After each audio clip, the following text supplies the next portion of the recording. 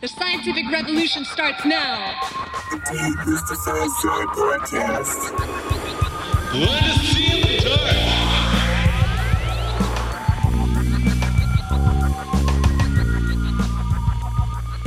My life's work began when I was a 17-year-old in 1957 taking introductory psychology as a freshman at Dartmouth College. And that year, I introduced the field of neural networks when I was inspired by psychological data about how humans learn. And I was led to mind and brain because brain evolution needs to achieve behavioral success. So without brain mechanisms, you can't explain psychological functions, including learning. And without going into the details of what my work was about, I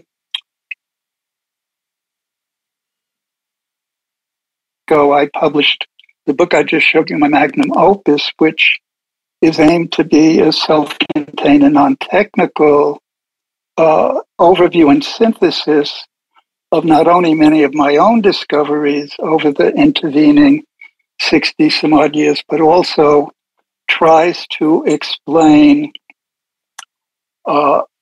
data of hundreds of psychologists and neuroscientists and gives comparative analyses with their own theories. So in the book and in my work, one begins with perception, both visual and auditory, and then moves up the ladder to cognition and emotion and action. And in both healthy individuals and people who suffer from clinical disorders, including Alzheimer's disease, autism, amnesia, post-traumatic stress disorder, attention deficit hyperactivity disorder, etc. And you might say, well, how did I come to have anything to say about clinical disorders? As with a lot of my work, I never intended to do so. We could come back to that later. But more than that, my work describes perception, cognition, emotion, action cycles, whereby our brains interact ceaselessly with the changing environments to which we're exposed and how we learn to adapt to them. And as I indicated, all my work is about how brain evolution achieves behavioral success. And that just says that Darwinian selection operates over evolution to select designs that have worked. And I've explained, and it's summarized in my book, how multiple brain circuits and multiple brain regions interact to generate the properties that control the observable behaviors that constitute our daily lives. So mind is an emergent property of these brain interactions. And in order to understand emergent properties of brain interactions that represent mental functions, a purely experimental approach isn't enough, nor are traditional concepts from computer science or engineering or artificial intelligence. And so I, and then later many gifted students and postdocs working with me, introduced biological neural networks that could do so. And, for people who wonder who I am, since those early beginnings where I introduced the foundational equations and some of the core models in 1957 that are still used today, I've been considered the leading pioneer and leading current theorist of how our brains make our minds. In fact, if you look at the history of this, already by 1989, I had gone from MIT to get an endowed chair at Boston University. In 1989, I was invited by the university to give what's called the annual university lecture, and the president of Boston University at the time, who's John Silber, who was a notoriously tough guy, talked to a lot of people before he introduced me to a general Boston audience, and he called me in 1989 the Newton and the Einstein of the mind. So that just sort of gives you a data marker of, at least in our field, how at least some people think of me. And along the way, I needed to introduce new computational paradigms to explain how our brains make our minds. So it isn't just, little incremental stuff. We're talking about revolutionary leaps. And one of them is called complementary computing, which explains the nature of brain specialization. I mentioned complementarity in the brain before in commenting about complementarity in physics. And a second paradigm is called laminar computing, because it turns out that all higher forms of our biological intelligence, our perception, our cognition, our planning, our action are generated by variations of a single canonical lamina cortical circuit. Our cells are organized often in 6 characteristic layers and sublamina. And that includes our vision, our speech, our language, our cognition, and so on. So it always seemed remarkable to me that such seemingly different behavioral competences all emerge out of variations of a shared canonical cortical circuit.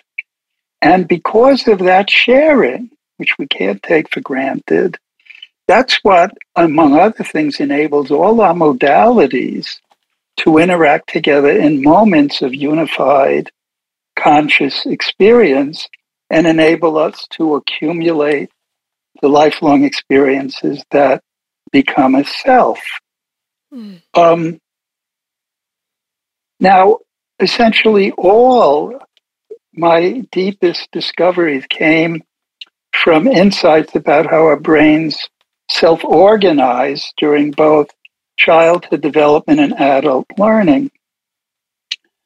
And it was a big surprise to me when our models of learning led to insights about consciousness. In fact, I think it's fair. Why did that surprise you? Well, first, I never tried to understand consciousness. You don't wake up in the morning and say, hey, let's understand consciousness, one of the hardest, most elusive problems in science.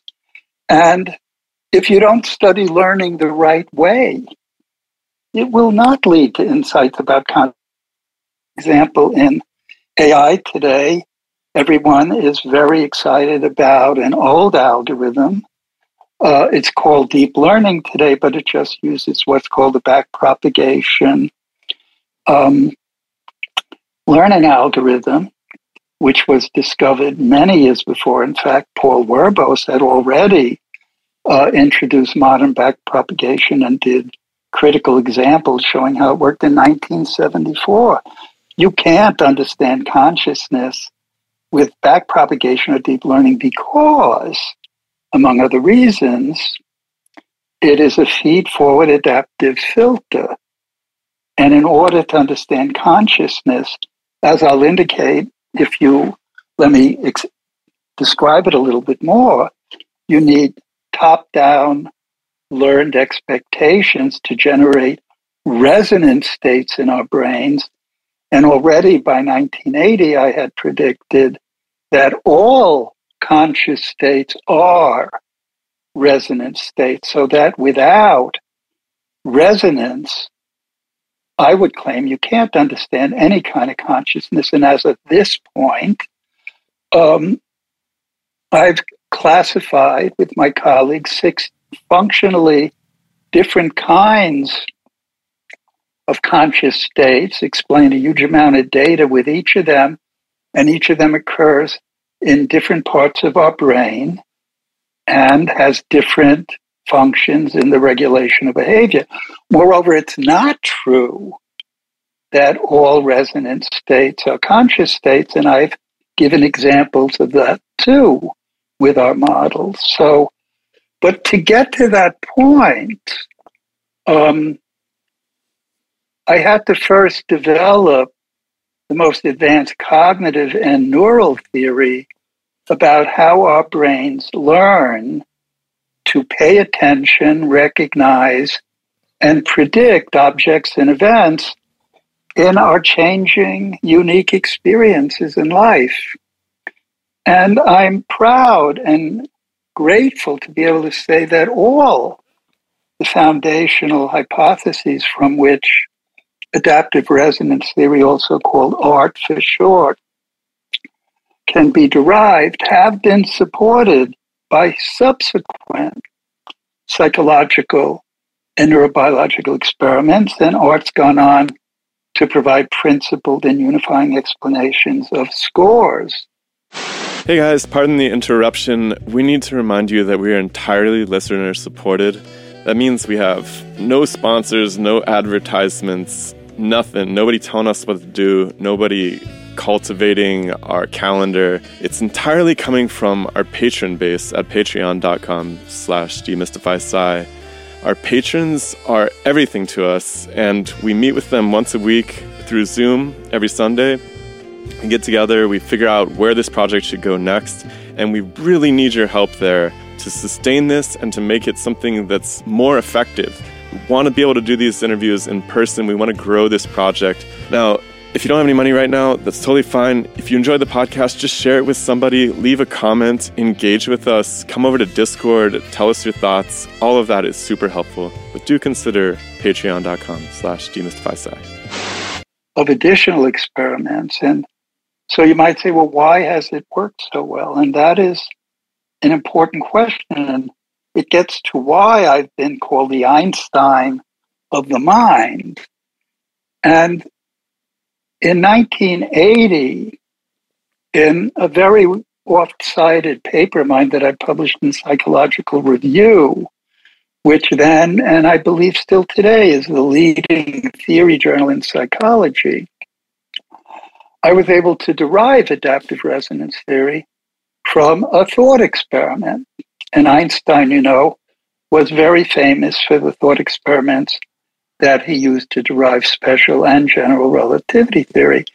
But my thought experiment asked about how any learning system can autonomously, all by itself, correct predictive errors in a changing world. So the very general issue.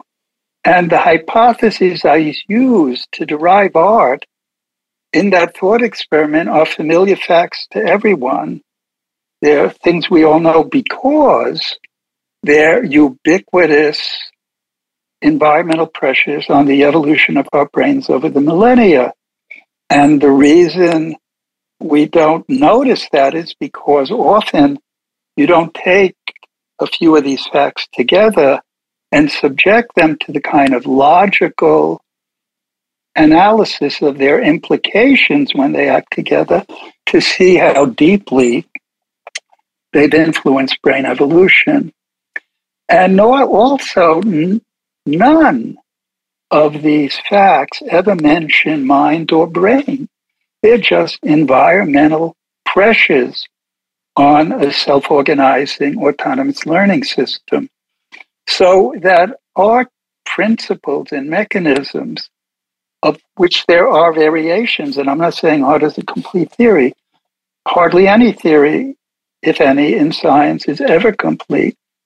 But because the hypotheses don't even mention mind and brain, art is a universal solution to the learning problem. Well, what is the learning problem?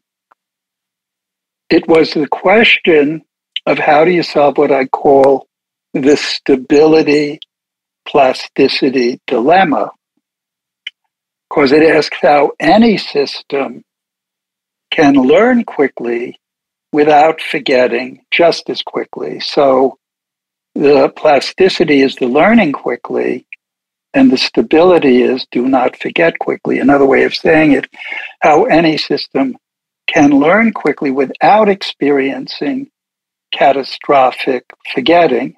And if you've studied AI today, which is just the latest way to talk about neural networks, both backpropagation and deep learning do experience catastrophic forgetting. So they're unreliable, and that's because they are just feed-forward adaptive filters. But in art, you have top-down learned expectations. So what happens is an input pattern may come in. It's registered as a pattern of feature activations to different degrees depending on the importance of the features. Then that pattern goes bottom up in a one-to-many and many-to-one way to try to activate cells at the next level. These cells then compete with each other, and the ones that get the most evidence, that are the most activated, win, and those are the ones that can learn from the input patterns that they are selectively getting activated by. But if all you had was a bottom-up filter, then as in deep learning, you'd have catastrophic forgetting. But what happens is you activate a putative categories, and it immediately reads out a learned top-down expectation that tries to learn how to match with its adaptive weights what are the critical features that keep activating it. The critical features being the ones that are predictive. And the art matching rule, which controls how the form of this top-down expectation is defined by what's called a modulatory on-center, meaning it tries to modulate, excite, or sensitize the cells that it thinks are critical features, but doesn't fully activate them. And it inhibits everything out of the on-center, everything in the off-surround that is deemed to be an outlier. And it's only then if a bottom-up input pattern sufficiently matches part of that on-center that you get a kind of two excitatory against one inhibitory, and then you begin to fire. When you fire, you close a positive feedback loop, which coherently binds the critical feature pattern to the category and triggers learning through resonance, which is why it's called adaptive resonance. And so let me see if I understand this correctly. So what you're saying is that there is a hierarchical system of, let's say, cells in this case, right? Neurons, and the neurons. Let's call it heterarchical, because in addition to the hierarchical interactions, there are also horizontal interactions. And so, what is the word? Heterarchical. Often people mean if you have all sorts of interactions going on in a hierarchy, but it's not strictly hierarchical. I just want to emphasize. It's cross-networked as well. Yeah, so it's like it's lateral as well as vertical. And it can be multimodal all at once. You know, you could have data fusion between vision and audition. So. Mm-hmm. But basically, you have a system into which you can get some kind of input that comes from a sensory module. From the world. So yes. there's the world, there's a sensory module. The sensory module feeds into this heterarchical system.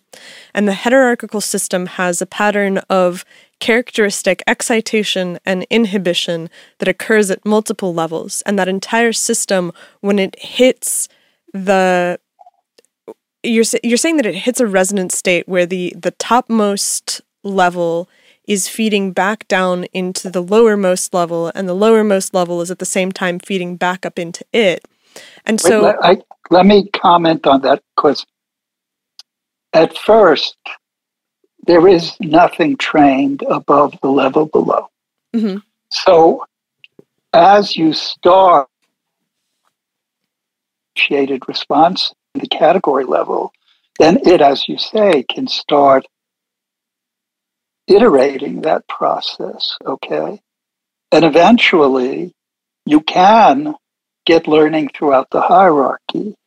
But I don't think there's evidence to say that it all happens all at once. For example, we know that in experiments on suturing one eye and how it influences visual adaptation, these are classical studies due to Hubel and Wiesel, among the reasons they got the Nobel Prize.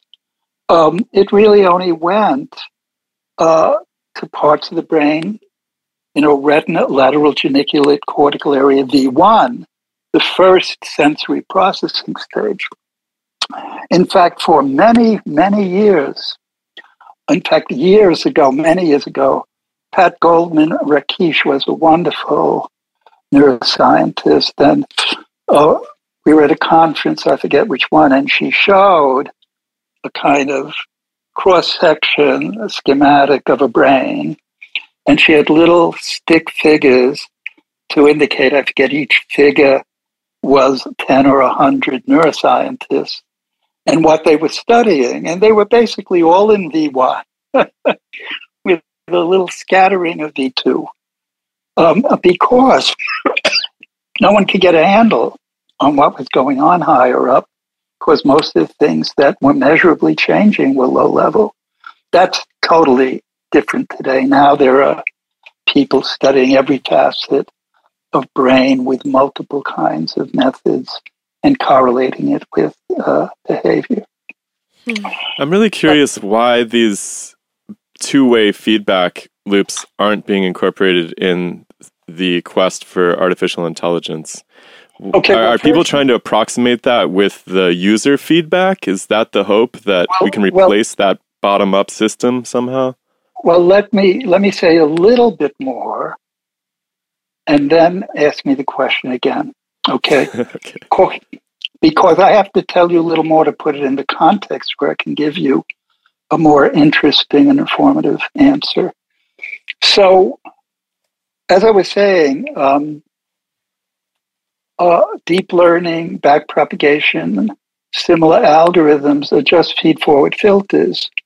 But I was desperately trying to understand what I call the stability plasticity dilemma, which meant how can we learn quickly without catastrophic forgetting? And let me point out that it was that analysis of learning that eventually led me and colleagues to develop rigorous neural models of how we consciously see, hear, feel, and know things about the world. So I can only infer, but for example, Rumelhart, Hinton, and Williams, who published backpropagation in 1982, got it directly from Paul Werbos, who they didn't mention. So from the start... Scandalous. Well, some people in a classical mode would call it plagiarism. Some people would want to say it's somewhat solipsistic. And so Jeff Hinton promoted backpropagation, and then I had already in 1988 published a very well-cited paper in the journal Neural Networks where I listed 17 fundamental and really incurable problems of backpropagation and showed that adaptive resonance theory, which I just mentioned, had overcome them before 1980. And no one, and this paper's been cited, I think, 2,000 times, so it's not unknown, and it's in my book, this stuff, and I've lectured on explainable AI in the main neural network conference and gone over all this in 2017. It's on the web, it's on Facebook. Anyone who is interested and who knows the field of neural networks might have looked at my keynote. Among other reasons, I founded the International Neural Network Society. I founded the major international conferences in neural networks today.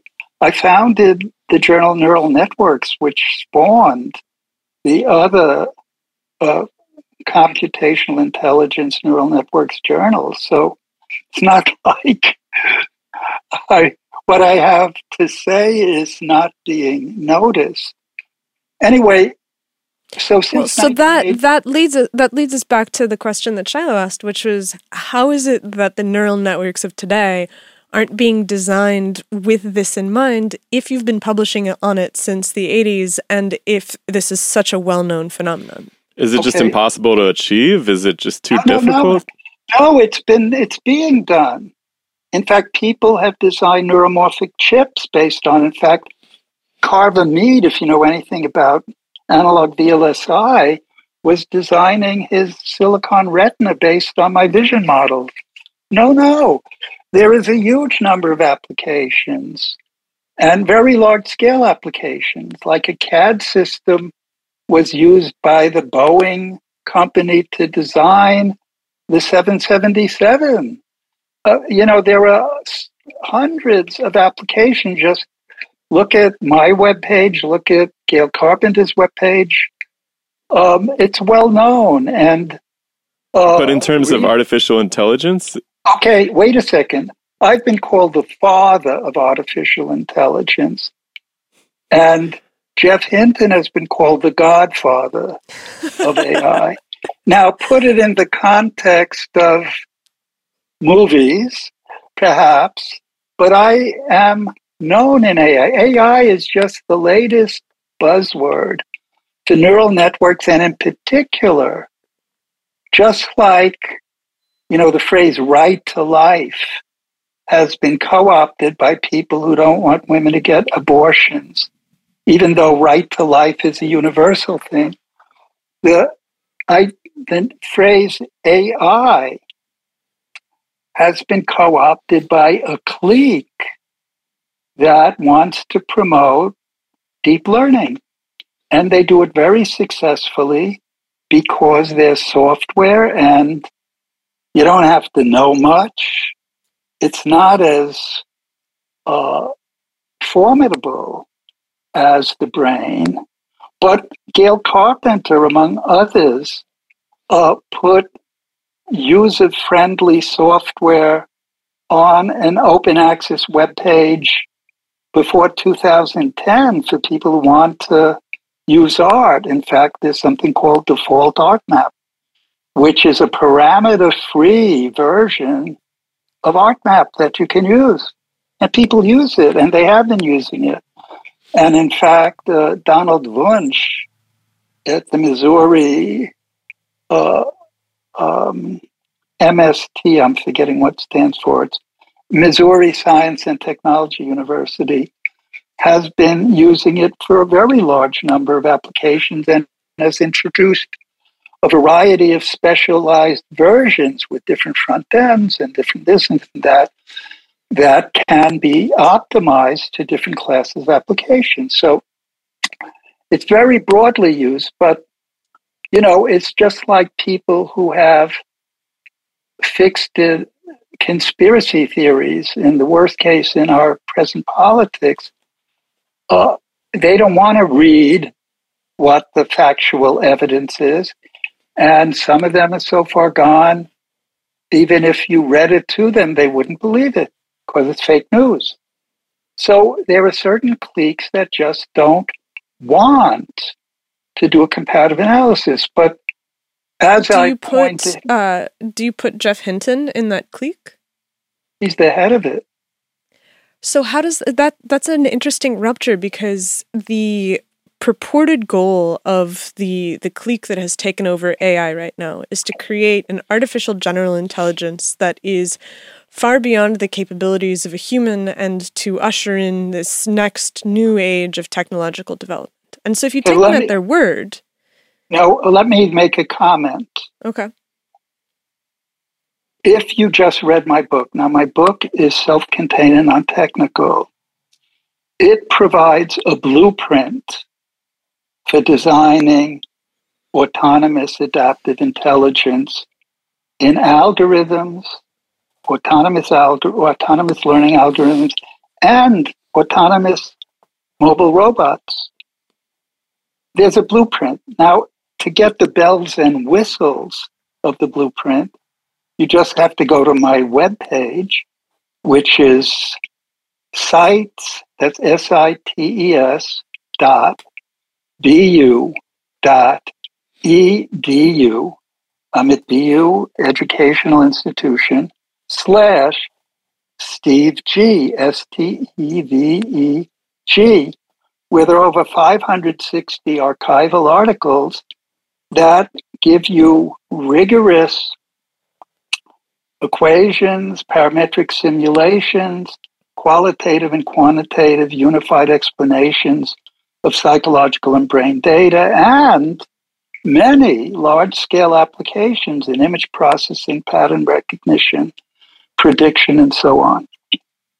And anyone in neural networks who isn't just following the clique would know this, but it's enticing to think all we know is deep learning, and now we're going to make discoveries about how the mind works, where at the very same time, the Einstein of the mind has already created this blueprint. So you might think, as part of what they would want to say is, and of course we'll try to incorporate the work of well-established modelists like Steve Grossberg and his many gifted colleagues, but they never don't. They're solipsists. I wish it weren't true. Like Jeff said, back in 2017, he had an interview in Axios, and he said, I have lost faith in backpropagation. We don't need all the labeled data. We should just throw it away and start over. But by that point, I had already introduced a huge amount of models with really deep confidence that had been tested in multiple ways. So we didn't have to throw it all away. He showed he wasn't planning to try to learn from others in the literature. And I gave a keynote lecture on explainable AI at the International Joint Conference on Neural Networks, which is the biggest conference in the world of people who model neural networks, where I pointed all this out. That was in 2017. It might be the link I sent you a day or so ago. Mm-hmm. And, if you hear my lectures, like on my webpage, there are many keynote lectures on lots of topics. I try to make the simple ideas clear that go behind all these discoveries. But then you have to face the hard reality of doing the rigorous mathematical work, the equations, the parameters, the simulations, the parametric data fitting, the predictions, the applications. And we've been doing that for over 50 years. So it makes me sad. I would have preferred it being a more cooperative effort. But the problem is the foundational problems I listed for backprop and deep learning, 17 of them, I haven't seen anyone say, Steve, you're wrong. They're really not problems. You didn't understand. Let me explain. They haven't said that. They're ignoring the problems and then saying, oh, well, this is the best game in town, which it is not. We better start over again. And in the past, when Dave Rummelhart, who I knew very well, who started working with Hinton when he was a student, when Dave tried to improve things, he plagiarized my model of competitive learning, which is one of the components that goes into adaptive resonance theory. It was pure and simple plagiarism, and he was ordered to stand down. So that was his notion of going forward. He could have taken the work and built on it. The problem is,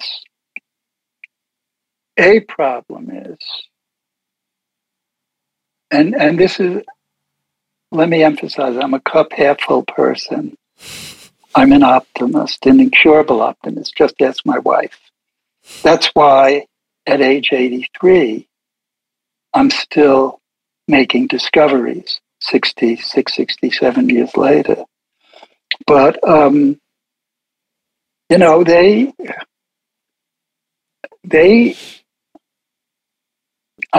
here's my optimistic take. People do the best they can until they hit a brick wall. Hinton knows he's hit a brick wall. And that is the moment where you test character. When people respond by saying, oh, well, there was this alternative approach or approaches. I never appreciated them. But now that I more deeply understand the problem of my approach, I can say, oh, yeah, that's helpful. Let me do better. But you can't do that if you don't have the skills, the training to do it, if you've been too narrowly trained. So I founded a department called Cognitive and Neural Systems, which for many years was the most famous department teaching graduate students and advanced undergraduates both everything we could about biological neural networks and artificial neural networks. And we never restricted it to just our work. We taught backprop, we taught neocognitron, we taught convolutional neural networks. That's what our students had to know when they went out into the world. Of course, who knows what job they could get. We wanted them to be able to be versatile enough to deal with the fact that, especially in science and technology, everything's changing all the time. We didn't want to train them in just one thing. But even when I visited San Diego, when Dave Rummelhart and Jay McClelland were in their heyday, and they even said when I first met them that their work was inspired by mine. So I thought, wonderful. I'm going to have wonderful collaboration. As a pioneer, I was lonesome. That's why I started a department, a society, a journal. I wanted to build a community so that future students wouldn't be so lonesome. But anyway, all they taught their students was backprop. That was the way. And if you don't know enough, you can't adapt. And if you can't adapt, you resist change. And you dig in and you become a cult or a clique. And you keep pushing your product until you can't get any money out of it anymore. So money, fame, as long as you can keep the grift going. But you said that they're hitting a brick wall. What do you mean by that? Well, I'm saying Jeff said he hit a brick wall. He said he doesn't think that's how the brain works. For example, all the learning in deep learning and backprop is supervised. You have someone giving you the answer. And so he was saying we need to be able to do unsupervised learning. Well, the third item in my 17-item list, so he said this in 2017, my 1988 famous review paper, the third item was that art could do unsupervised learning or an arbitrary combination of the both. So they just ignored it. Anyway, it made me very sad. Is there a difficulty? Is there some kind of hardware difficulty to building a system that is artificial, that's capable of performing the art functionality? Because it seems like, since it's so architectural and the rules are so complex, governing the way that these... Pardon me? It just gated steepest descent. It's the simplest learning law. It was used by Cahonen and so in his application of my ideas on self-organizing. Okay, can you explain that a little bit for us? Yes. So the learning laws are generally, let's say you have a cell. Now we have to think in terms of patterns because our brains are self-organizing pattern processes, because everything in the world achieves meaning through patterns. So when you look at my face or I look at your face, I don't understand it pixel by pixel. I understand the pattern of your face. And then I can analyze parts and wholes by focusing my attention, using my top-down attention or automatic shifts of attention to say, oh, what a pretty mouth you have. Oh, what beautiful blue eyes you have. But we're processing patterns. Now I've lost my train of thought. What was I talking about? I got so into pattern processing. Could you repeat your question? You were saying that the rules that govern the organizational feedback are simple. Descent. So gated steepest descent. I didn't want you to think that it was just one cell sending signal to one cell. Because, Donald Hebb, who was a great pioneer in 1949, he had his Hebbian learning hypothesis. That was wrong. And, if you wanted to ask why, we could discuss it. I've written about it many times. It was wrong because he wasn't thinking about patterns. Because if you're thinking about a pattern, let's say I'm trying in the simplest way with no pre-processing to take one cell, it'll send one-to-many connections to a whole image plane. And let's just be simple. Let's say on that image plane, I'll have your face, but just in black and white. Okay? Well, the adaptive weights in a pathway that goes to a white region, let's say that adaptive weight has to get big, because white means you're on a lot. An adaptive weight to a dark region means that weight has to get small, because it's dark. So whatever your learning law has to be, it has to be able to go up or down in its pathway to learn the spatial patterning of that picture. It could be a picture of your face. It could be an abstract representation in the temporal cortex of a whole set of part-whole categories. Do you see the point, though? You have to be able to have the same law based on the postsynaptic activity. Its adaptive weight should go up or down depending on what it's sampling. Is that okay? I think so, yeah. I mean, I'm just still trying to understand. But I have to finish. And then please defer. So I use the word sampling. So the adaptive weight in that synapse can sit abutting the cells representing whatever and not learn from contiguity. It needs an active signal to activate learning. That active signal is called a sampling signal.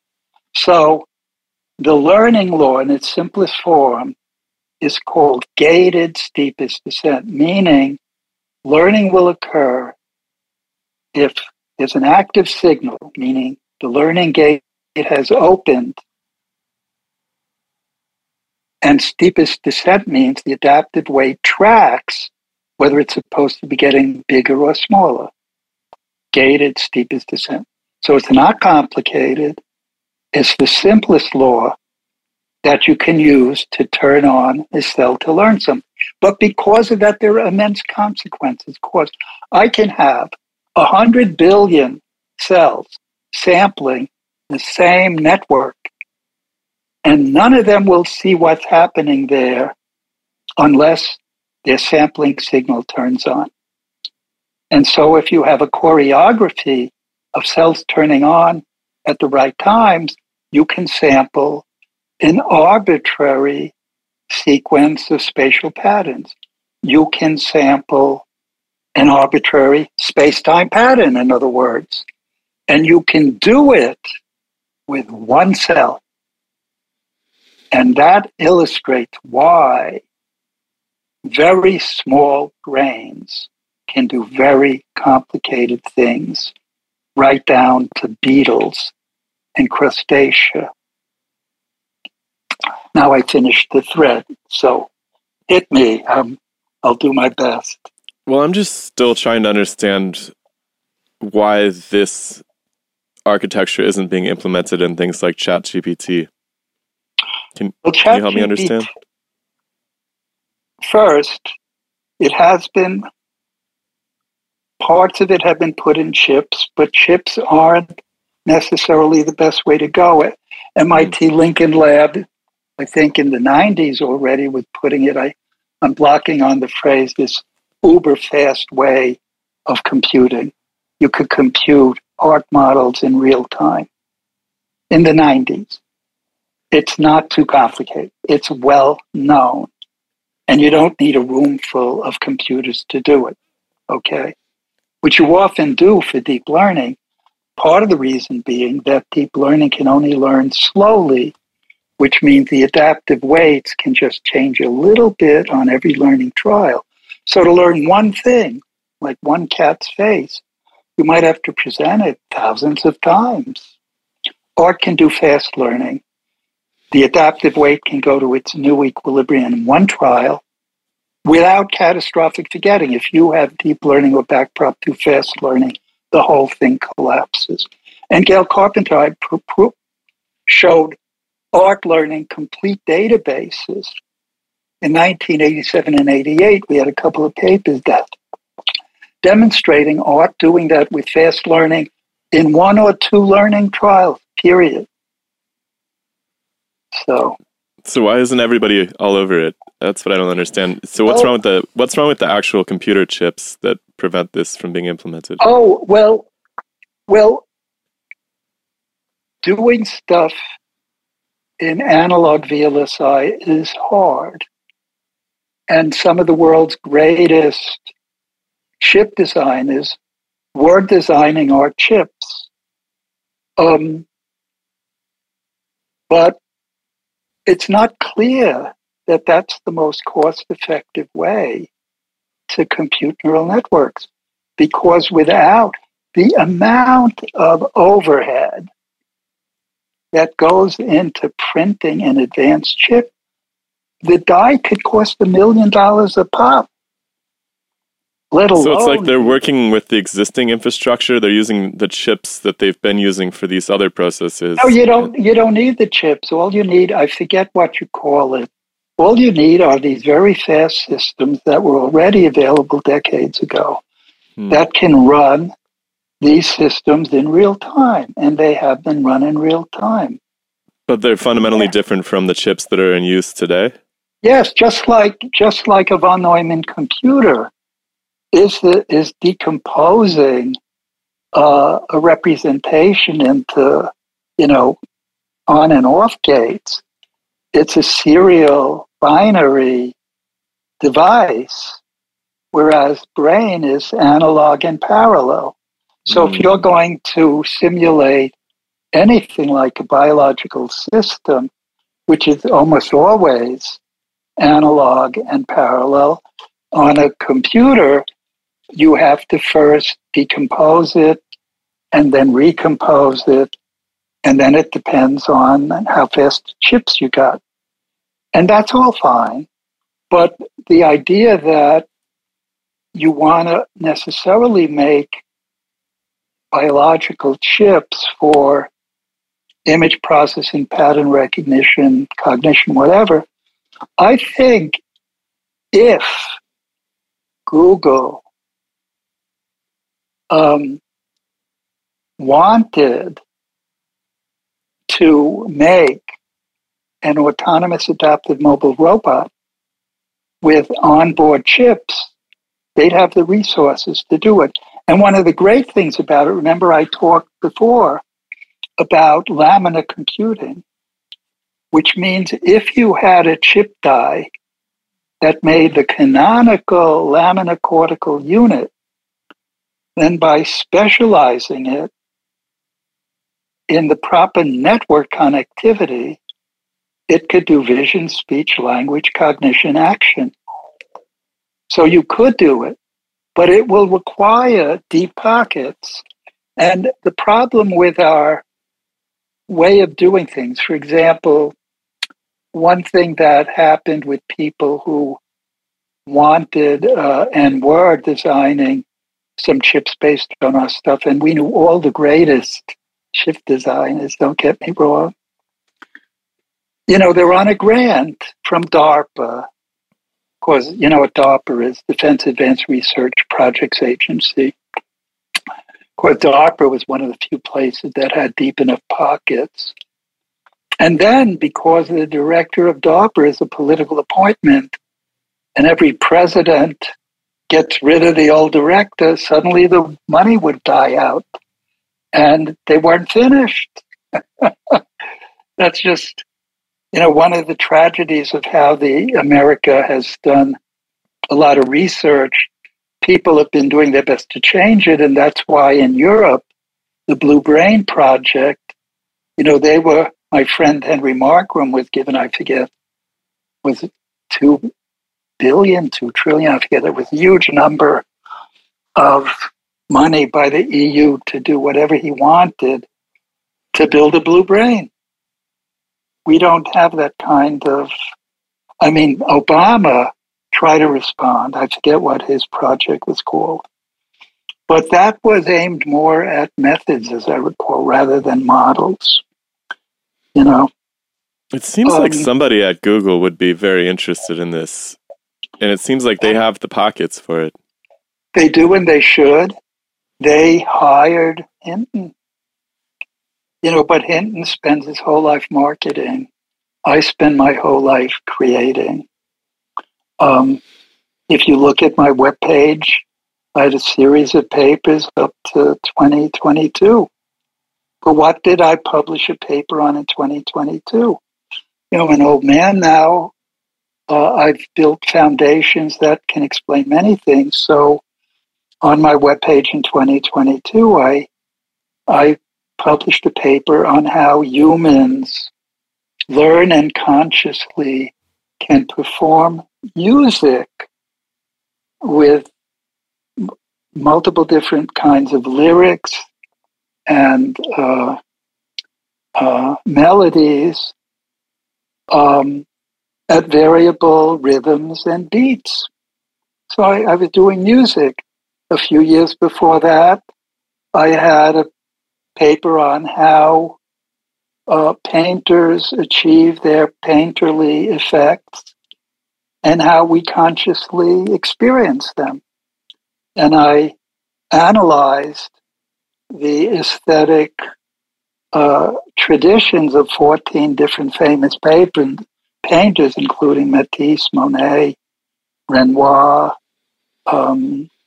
Rembrandt, and explained how we see their paintings and what choices they made among the brain processes that could have been used to make a painting to create their characteristic style.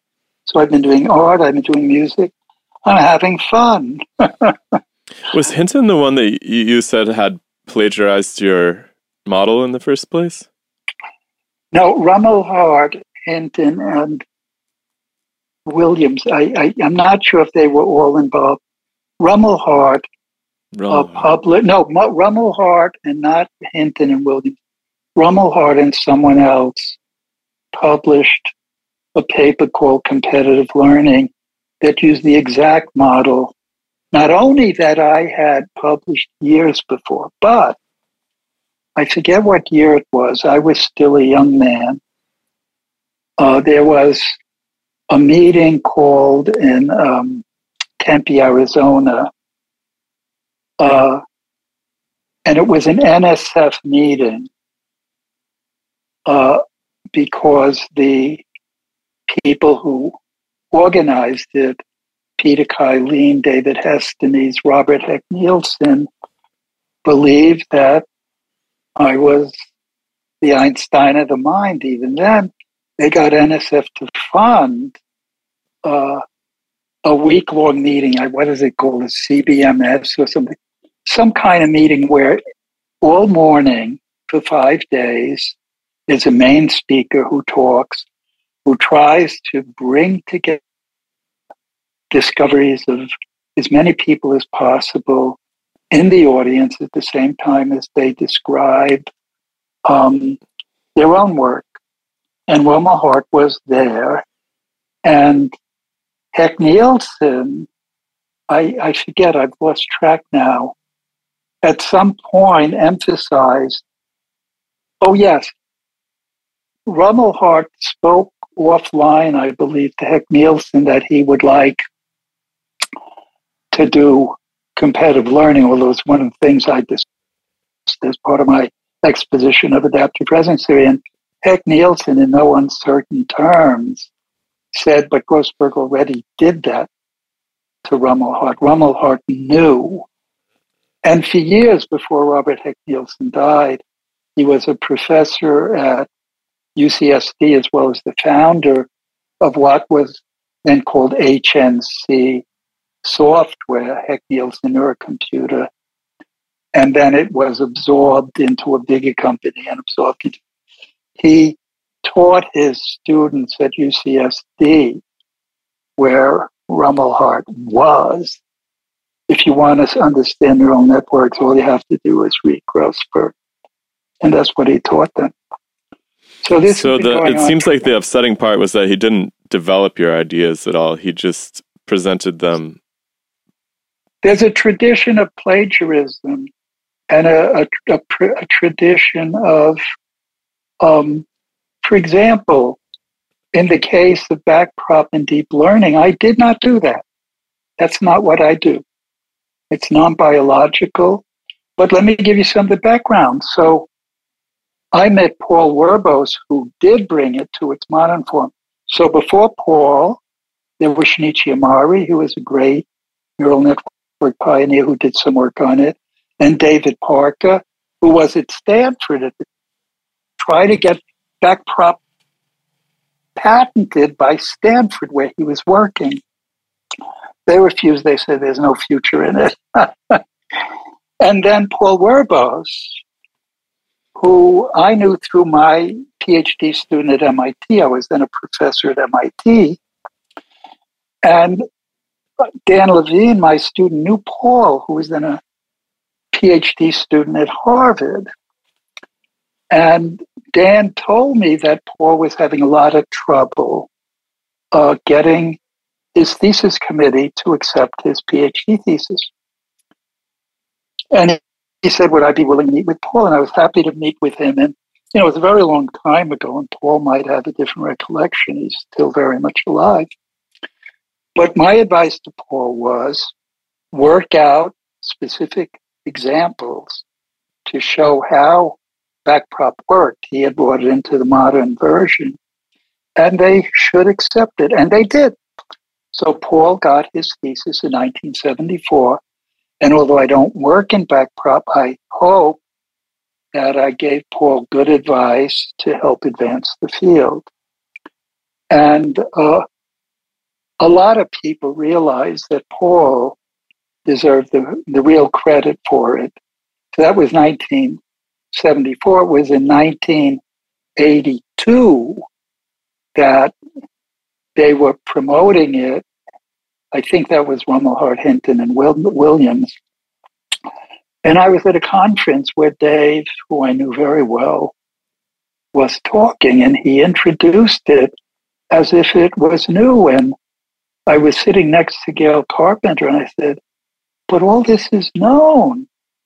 And it apparently the people in the audience didn't know. And you might ask why. And I didn't get a chance to say it before. The fields we work in are very interdisciplinary, cutting across psychology, neuroscience, computer science, engineering, mathematics. And if you want to plagiarize by marketing someone else's ideas, you just have to sell them to an audience who didn't know them. And Dave was speaking to an audience of experimental psychologists who didn't know the models. So they said, oh, wow, isn't this great? Just like John Hopfield, I had made the discoveries that then Hopfield promoted to engineers who didn't know it. So this has been going on for a long time. There are different silos in an interdisciplinary field. It's just like if you look at the complexity of our political landscapes, how you might say, well, how do people in some of the southern and Midwestern states believe these absurd conspiracy theories? That's because they were listening to Fox News and only Fox News. They wouldn't listen to MSNBC or CNN and so that's their reality. So if you're in your silo and you don't have the wherewithal or the time, a lot of people who watch Fox News are very hardworking. They might have 1, 2, 3 jobs. They're busy trying to get by, taking care of their families. They don't have time to reach out. And unfortunately, Fox News dominates, the airwaves in parts of the United States. Which reminds me, I forget, where are you two now today physically? We're on the border of California and Oregon. That's what I thought. I thought you were up there. I love it up there. It's very nice. It is very nice. How long have you lived there? It's like a year and a half now. We were in Portland before that. We were in New York before that. We were in San Francisco before that. I was actually at UCSD. Shiloh was in Ohio, and so we've moved around a lot. So, in Ohio, would you mean Ohio State or which? Yeah, which actually, Ohio? one of the first labs I worked in was at Ohio State, actually. Who did you work with? I know several people. I was working in leukemia at the time, so probably not. I wouldn't. No, I wouldn't know them. No. Yeah, it was a great lab. The PI's name was John Bird, and he's a stellar scientist for sure. He's a doctor also, so everything was patient oriented, which made it really meaningful at the time. Mm-hmm. And I actually the first lab I worked in was at Yale, and it was kind of a disaster compared to the one that I found at Ohio State. I mean, Ohio State just has so much funding and a really well integrated hospital system with the laboratory research, and yeah, it was a good place to start off. Yeah, well, I did lecture there in their psychology / neuroscience department a number of times. And one of my colleagues at the time, who I liked very much, is Jim Todd, who's an expert in vision. I forget who some of my others are. I also loved lecturing at Indiana. I did lecture in Portland at international conferences. And at least when I was in Portland, I was sad to see a lot of homeless people sleeping on the streets. I don't know if that's still a problem there. Yeah, I mean, that's not just that, but the whole town is pretty poorly managed. It essentially drove us away from it. It's funny where we were living. We like to say that 2 of the 4 sides of our property burned down while we were there, literally. And one was maybe a meth lab type situation. One was a homeless camp. So it was just, and it's one of those things where they're throwing money at it and nothing's happening. The money ends up in the bureaucrats' pockets, and it's just kind of sad. So I don't know. It just feels like we're just going to keep cruising down the coast until we end up in LA one day, like everybody else. Well, I loved San Francisco when I was there. I did. I was a graduate student at Stanford from 61 to 64. And as I said, I had made my first discoveries as a freshman in Dartmouth. And it turned out that multiple departments at Stanford offered me positions, I think in psychology and mathematics and one other.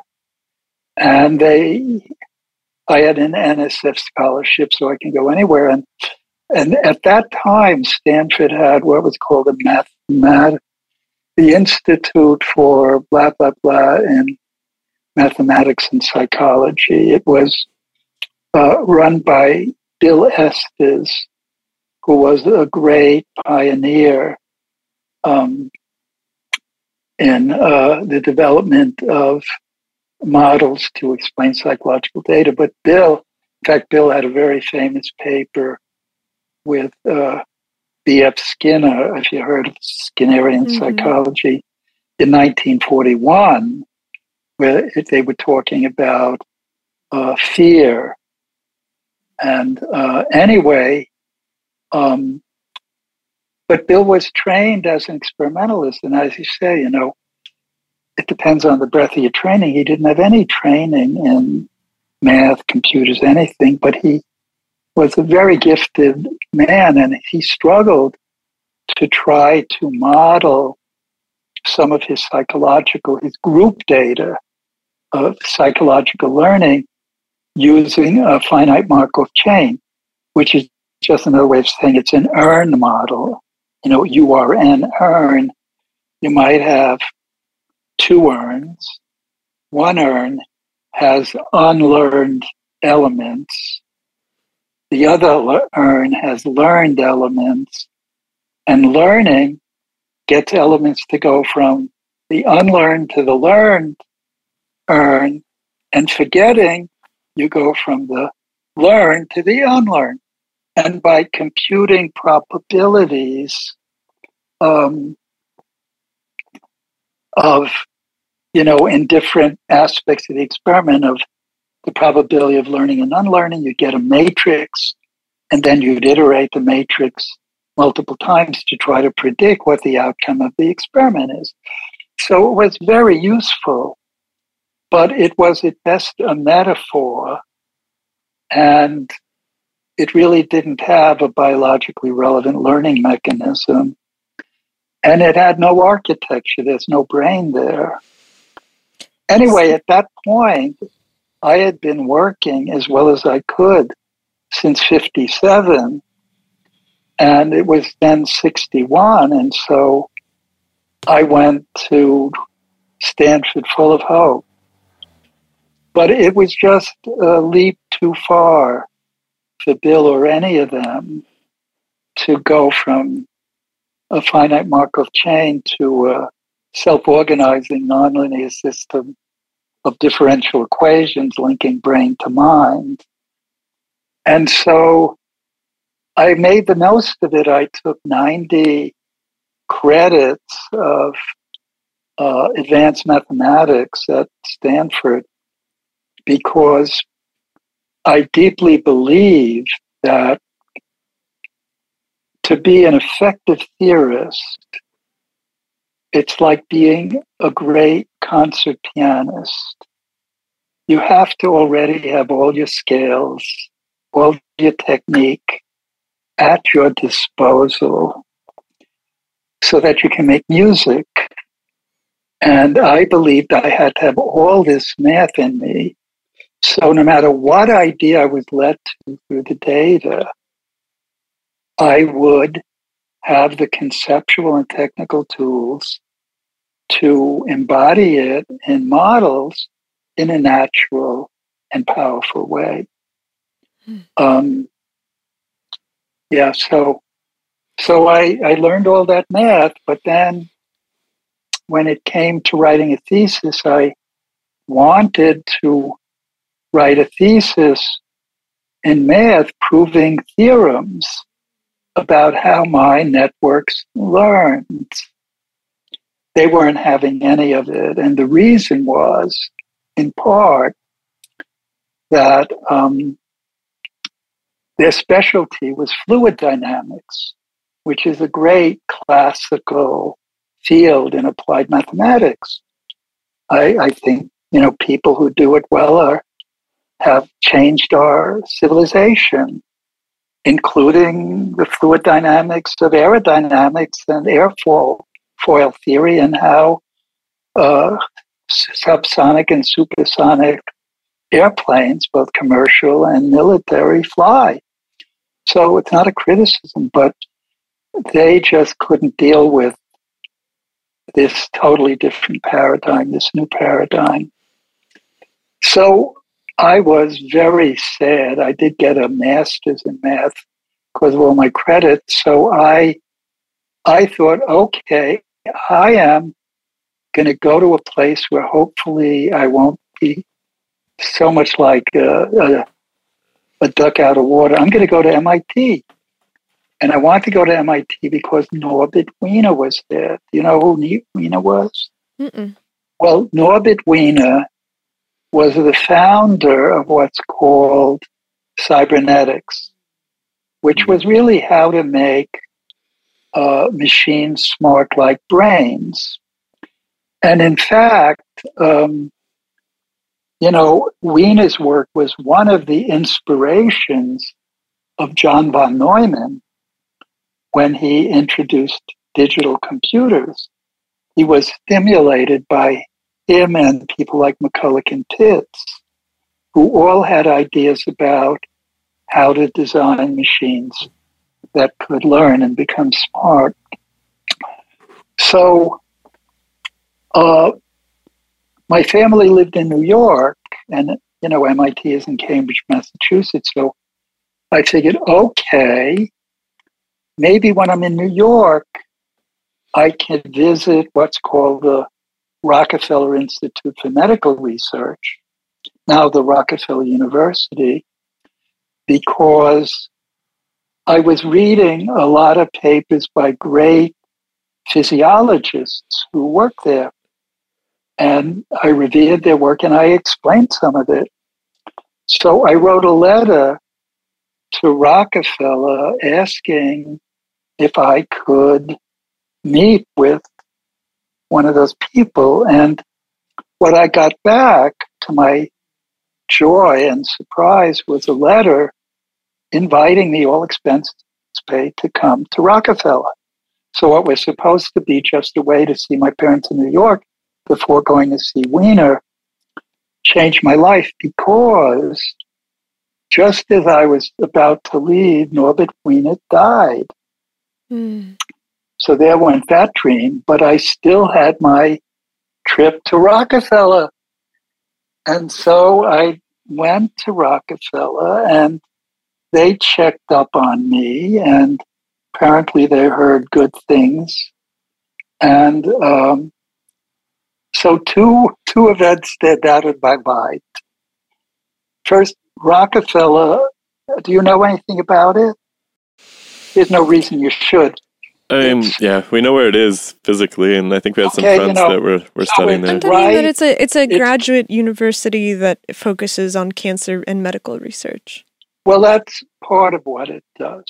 That's what there were a lot of Nobel laureates from Rockefeller who did great work. That's why it's called the Rockefeller Institute for Medical Research. But at that time, the trustees felt it was getting calcified. It needed new blood. But it needed new blood for many reasons, because to make these labs run, you need basically slave labor to do all the work. It was a feudal system. You'd have a lab chief who was the great man, and he'd tell, do this, do this, do that, do that. And if you didn't, you were out. And if you were out, you were thrown out in the trash. So at the time, they thought, let's recruit gifted PhD students to try to automate the process of feeding the laboratories. And I lucked out to write my letter just when they were recruiting. And so I'm flown in, and when you go to Rockefeller, it's right off, what is it, East End Avenue? I forget. It's between the easternmost avenue in Manhattan and the East River. And you go through this beautiful gate, which we came to call the Pearly Gates. And there was a little watchtower by the Pearly Gates. And wouldn't you know, the sweet man who was guarding it, his name was Angel. So we all saw an angel as we went through the Pearly Gates. And they put me up in a dorm. What was my dorm room? It was a furnished suite with a full bedroom and living room and a maid. And Wow. Wow, that's incredible. out one window, I saw the 59th Street Bridge, which all lit up at night. And out of the opposite window, I saw the tennis courts. So I go into this heavenly place. I stayed overnight. The next morning, or at lunch, I met Mark Kotz. That's K-A-C. Mark was a very famous probability theorist who, basically just escaped the Holocaust from Poland and immigrated to the United States. And Mark was the senior mathematician in a math group that they were building. So it wasn't all medical. They wanted it to become more of a university, and it was the push to make it the Rockefeller University. So I met Mark, and the lunchroom continued the theme. Beautiful hardwood wall, beautiful inlaid walls, big windows overlooking all this beauty outside, linen on the table, silver, china, waiters and waitresses in uniforms, beautiful abstract $1 million paintings on the big walls. And that's where I had lunch with Mark. And how did he test me? He didn't. We had an amiable chat whose most memorable remark to me was, "Steve, never grow old." Oh, well, that was an impossible dream. And Mark didn't live as long as he should have, but he didn't take good care of himself physically. He was a hedonist in the best sense of the word. And then after I saw Mark for lunch, just as the sun was beginning to set, I was ushered into the magnificent suite of the president of Rockefeller, whose name was Detlev Bronk. Detlev had been the head of the National Academy of Sciences. He'd been president of Johns Hopkins. And the name Bronk comes from the Bronx. It was his family that settled and governed the Bronx in New York hundreds of years before.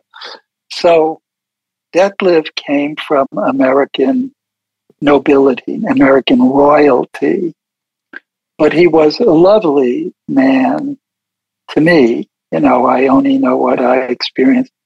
He ushered me into his exquisitely furnished office, and we sat side by side as the sun setting around us. And he looked at me very earnestly and said, "Steve, would you like to come to Rockefeller? All expenses paid. You can." Of course, I said yes, and that changed my life. And I then went to Rockefeller and I wrote my PhD thesis there. I had a wonderful mentor, Giancarlo Rota, who was a famous probability theorist, functional analyst, etc. But he didn't know anything about my work, but he also was an epistemological philosopher and was deeply interested in theory of knowledge. And here he had a kid who was trying to explain how our minds think. So he gave me protection. And as I mentioned, you needed protection because it was a feudal kingdom. And Giancarlo became my feudal protector.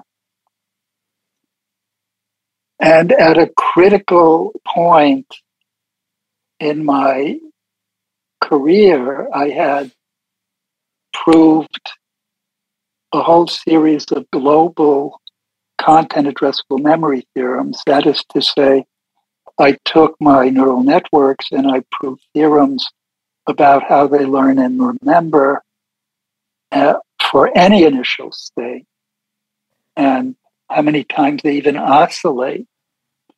These were very original theorems. But before Giancarlo could support me in my thesis defense, one of the wonderful things about him was his wild swings of happiness and generosity. But the dark side was he was manic depressive. So just at the critical point, he ended up in the Payne Whitney mental ward a couple of blocks away, which was very sad. I love that man. He taught us to enjoy Black Forest cake. He used to take us downtown. I'm blocking on his name, a really wonderful. Oh, the Brasserie, of course. And he introduced us to Black Forest cake, all expenses paid, dinner, dessert. He loved to be generous. Anyway, so that left me without a feudal chief. How far from graduation were you at that point? Oh, I had written my thesis. So you just had left to defend it, basically. Well, you would have thought it would then become easy, but it turned out that the person was trying to fill his shoes. You see, Mark Kotz should have taken responsibility. But Mark was always away.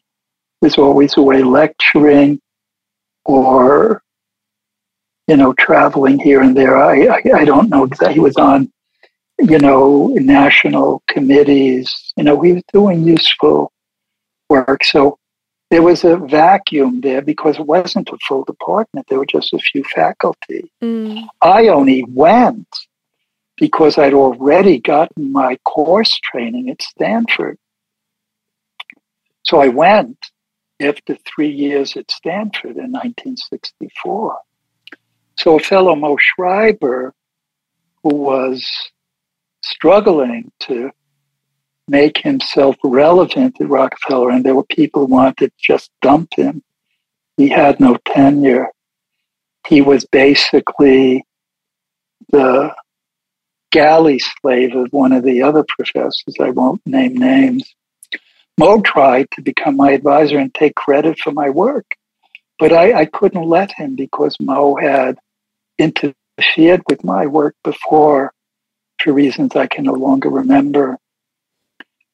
Ultimately, I got my degree, but it was a very strange committee. For example, there was no one doing what I did. Being a pioneer is hard, and we don't all survive.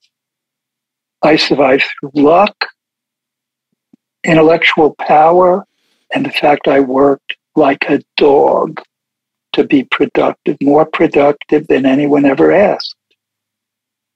And so my committee, including people like, I just saw his face and his name, Jürgen Moser. Jürgen was at the Quran Institute of Mathematical Sciences and a wonderfully cultivated man who was also one of the greatest theorists about, astrophysics and stuff like that. But he knew nothing about what I was doing. Why should he? It just was a foreign language to him. And the kinds of, he said, well, if, it should be that this is so and it wasn't so. It should be that that's so, it wasn't so. He had no intuition into it. And that was the problem. But they realized that Mark, when he finally was forced to pay attention to it, Mark later, when he helped get a job as an assistant professor at MIT, said that I was the most original thinker he'd ever met. So he came through for me in the end. And that's how I got to MIT. And ironically, John Colorota, who was at Rockefeller, had gotten there just before I did from MIT. And he had been very unhappy at Rockefeller because there really wasn't much of a department there. And he went back to MIT and got an endowed professorship at MIT, where he was the only professor at MIT at that time who was a professor of mathematics and psychology. And he gave lectures about epistemology, I believe, in the philosophy department. So he was a wonderful and a very gifted, brilliant man. I really loved him. Very generous and kind. Anyway, so did I miss something there? Do you think we could take a quick bathroom break, actually? I'm sorry, I have to use the bathroom. Would you mind? No, I would love to. In fact, I'm amazed I haven't asked before you did. Okay. So, what do you think you want to talk about next? Well, I really want to understand why people believe there is a hard problem of consciousness. We had Yosha Bach on the show last week, and it was... I know Yosha, yeah. Yeah, it was a very fiery conversation because we were fundamentally under the assumption that you and Ogi had really thoroughly addressed the problem. And we didn't understand why people still refused to accept that despite the fact that there is a mechanistic solution to consciousness, it is not accepted as an explanation, right? Despite the fact, like, at the end of the day, these people are saying, well, even if you have a mechanism, it's ultimately just a correlation. It's not actually a causative situation. Well, if I can give a little framework for discussing that, and then we can continue going down whatever path you want. So to be complete, I should start by reminding or letting listeners know what is the hard problem of consciousness. And here I want to quote. Yes, please. So Wikipedia, so I'm going to read this. The hard problem of consciousness, quote, is the problem of explaining how and why we have qualia or phenomenal experiences. Then David Chalmers in 1995, who made the phrase hard problem popular, he said, quote, the really hard problem of consciousness is the problem of experience. When we think and perceive, there is a whir of information processing, but there's also a subjective aspect. Let me quote one more source. So we get a little consensus. The Internet Encyclopedia of Philosophy, quote, the hard problem of consciousness is the problem of explaining why any physical state is conscious rather than unconscious. It's the problem of explaining why conscious mental states light up and directly appear to the subject. And so we can meaningfully ask the question, why is it conscious? So let me make some these statements to me are so perplexing because I look at it and I'm like, how could it be otherwise? Well, there's no other, for me, I'm a biologist, I'm a microbiologist. And from the microbiological perspective, I'm like, at the smallest level of the cell, there already has to be some rudimentary form of this system for being able to evaluate desired outcome versus current condition. okay, well, if you give me a little space, I can build up something leading to what I believe is an explanation of why we're conscious. The why question is what Josha may be stuck on. Not only that. Well, what I'm really interested in, I understand your solution pretty well, but I don't understand why they don't understand your solution. Well, I have to say more before I know what you think you understand. Okay? So, after I've said my piece, then I'm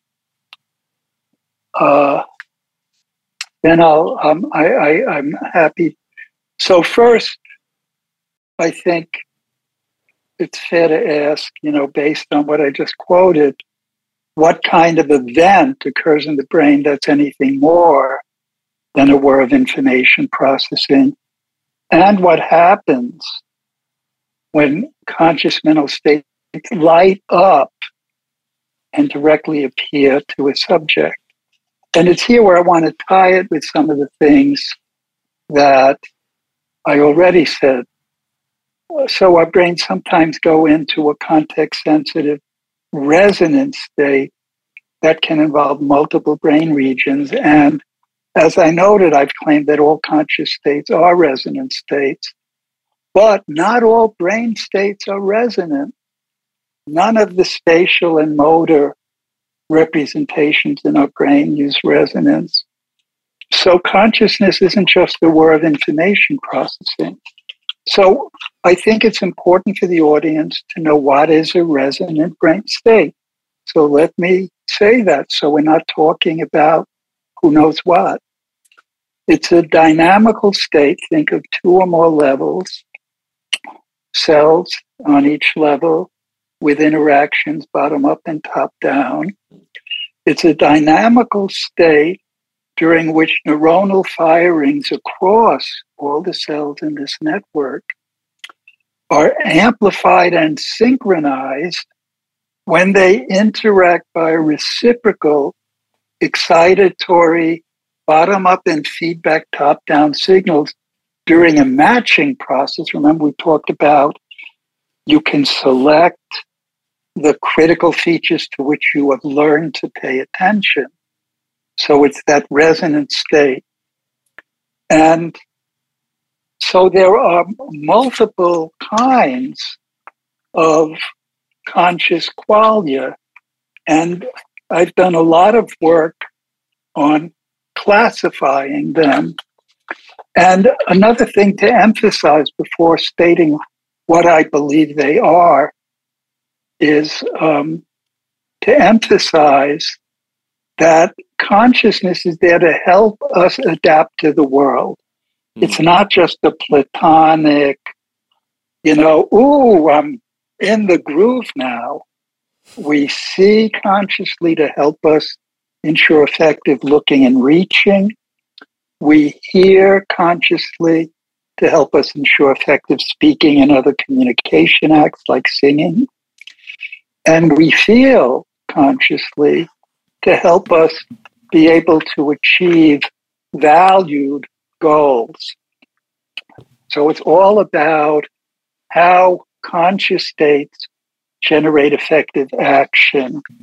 And I think I want to talk to you about one of the kinds of consciousness. Let me just pry myself a little I mean, what's really aggravating to me is that when you talk to these proponents of this being an intractable problem is that they'll say, we could design a robot that's capable of goal-oriented processes and would appear conscious, but it still wouldn't be. No, it's not true. You wouldn't be probing it properly. So,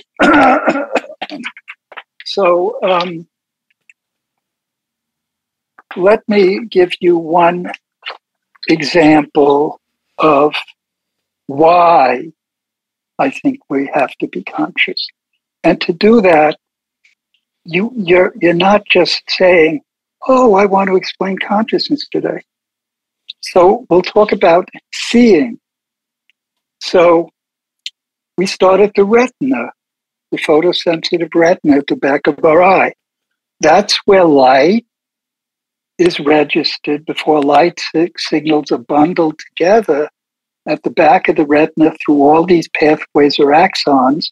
They come together to form the optic nerve, and those patterns of light signals go up to our brain.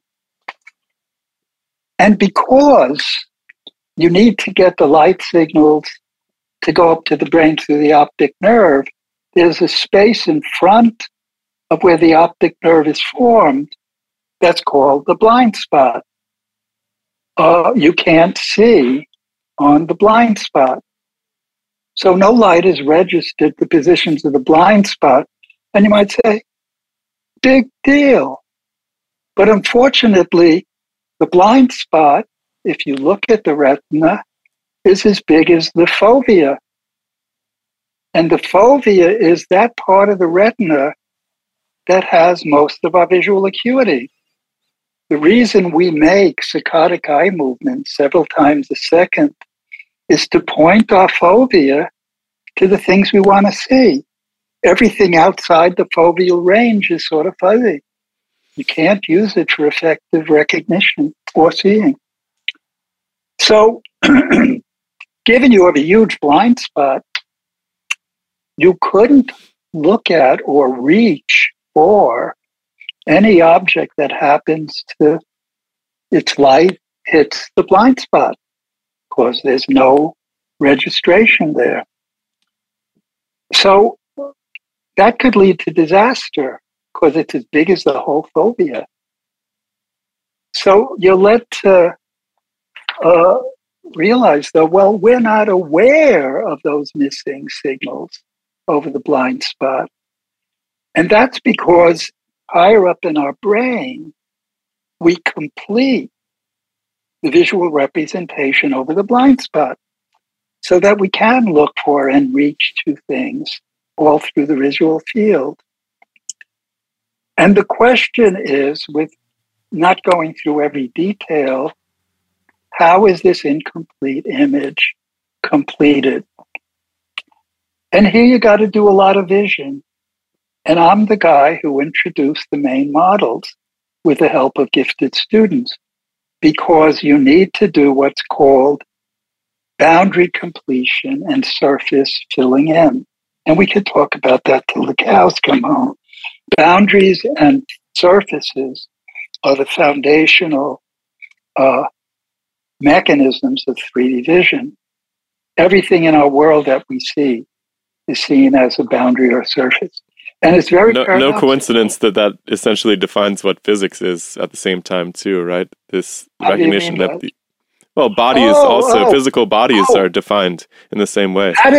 That is a wonderful comment, because boundaries and surfaces as understood in the brain is not defined the way you define a boundary or surface in physics. For example, in physics, if I have a surface, you'll have little normals sticking up in every which way to give you the shape of the surface. That's not how surfaces form. Surfaces are formed by filling in.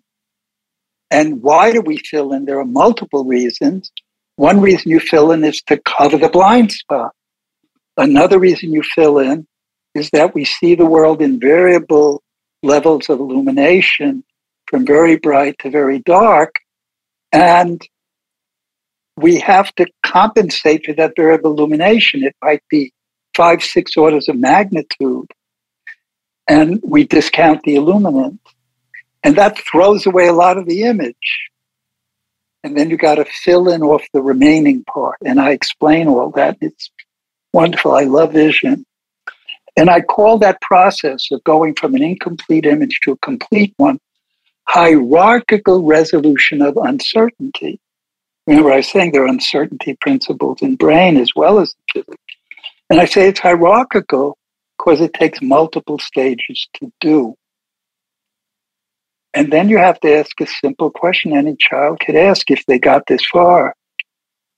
Well, how does the brain know at what stage the cortical representation is complete enough to use that stage for looking or reaching? If you used an earlier stage with incomplete representations, you might not survive over the next 5 minutes. And the answer that I've been led to, conceptually and in the service of explaining very challenging data, is a resonance formed with a completed surface representation and the next processing stage. And it's that resonance that lights up the completed surface representation and renders it consciously visible. What is the process? What is the process by which a completed surface representation, so to speak, is decided upon as being sufficient? Well, that's what I just said. So first you have to understand how you complete boundaries and surfaces. It turns out that our brains are designed so that it gets as complete as it gets by pre-stride area V4.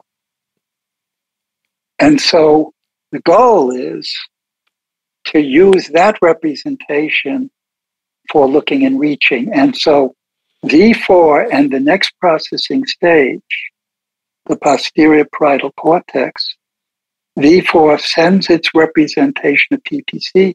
PPC sends down excitatory signals. They form what I call a surface shroud resonance that lights up the completed surface representation.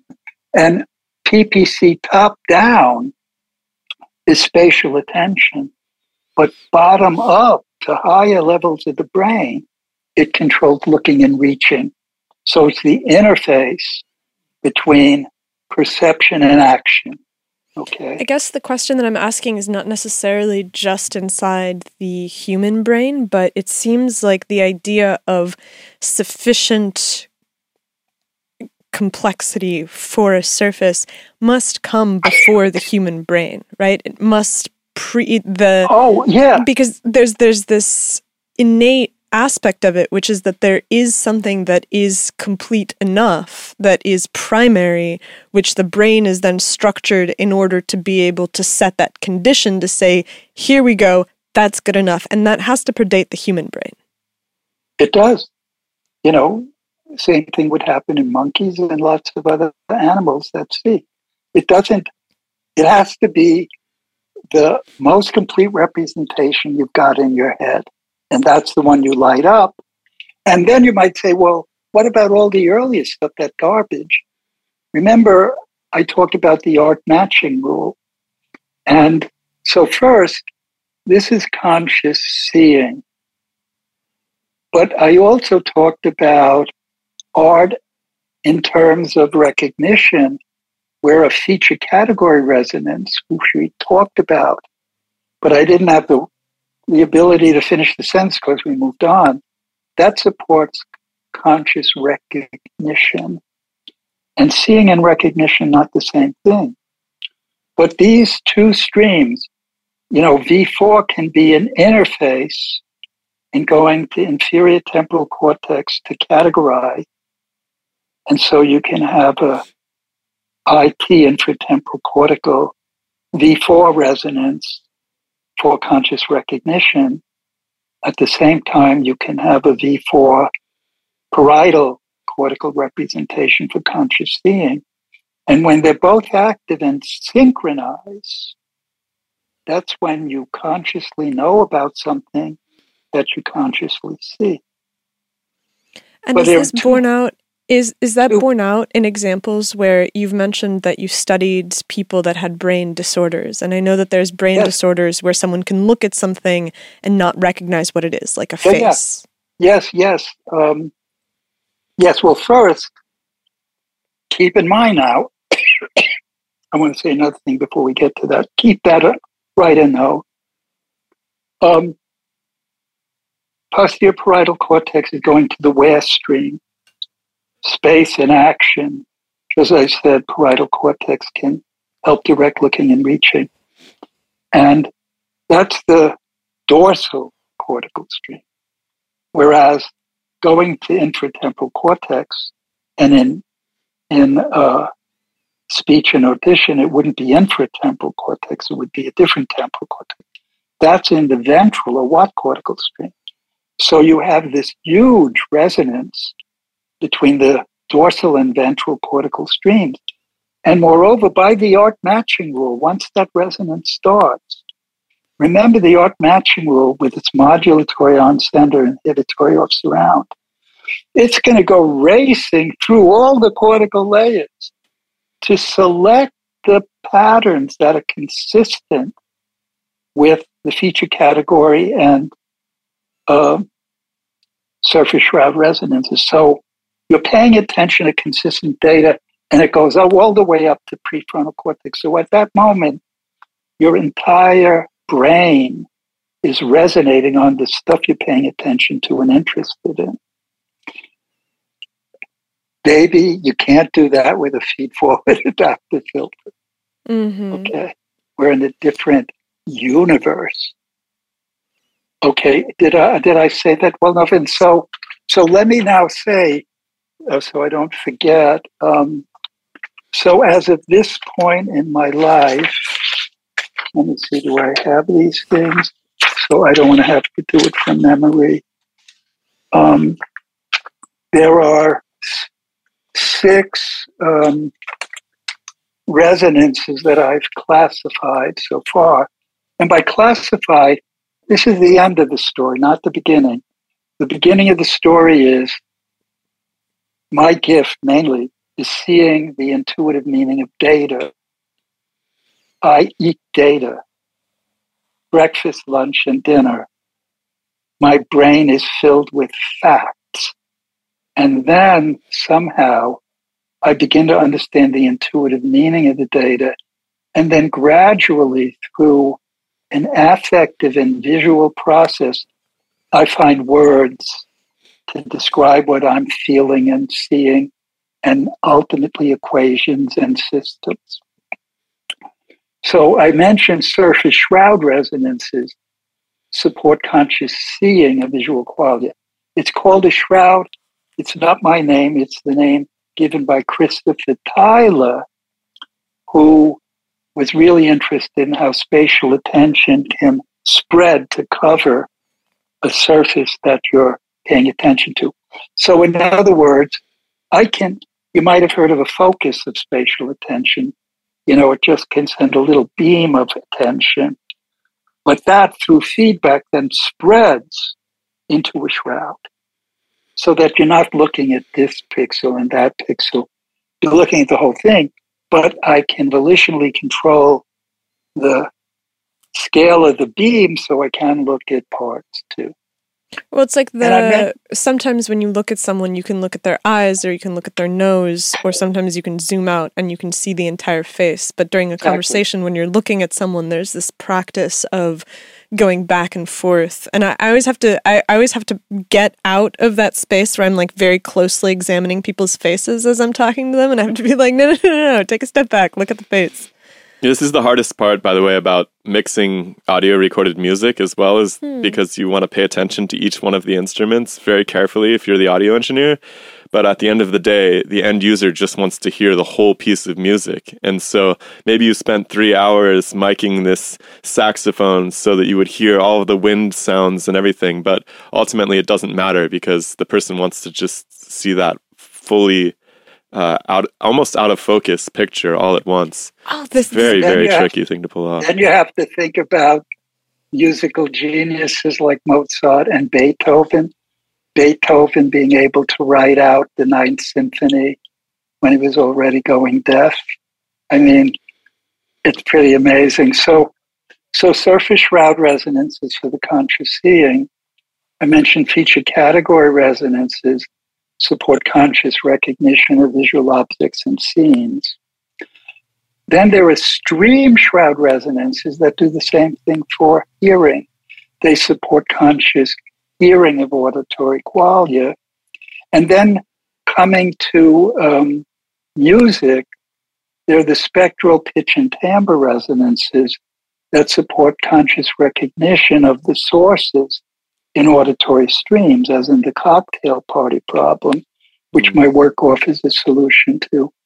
At a higher level, there are the item list resonances that support conscious recognition of speech and language, because items are stored in cognitive working memories and patterns.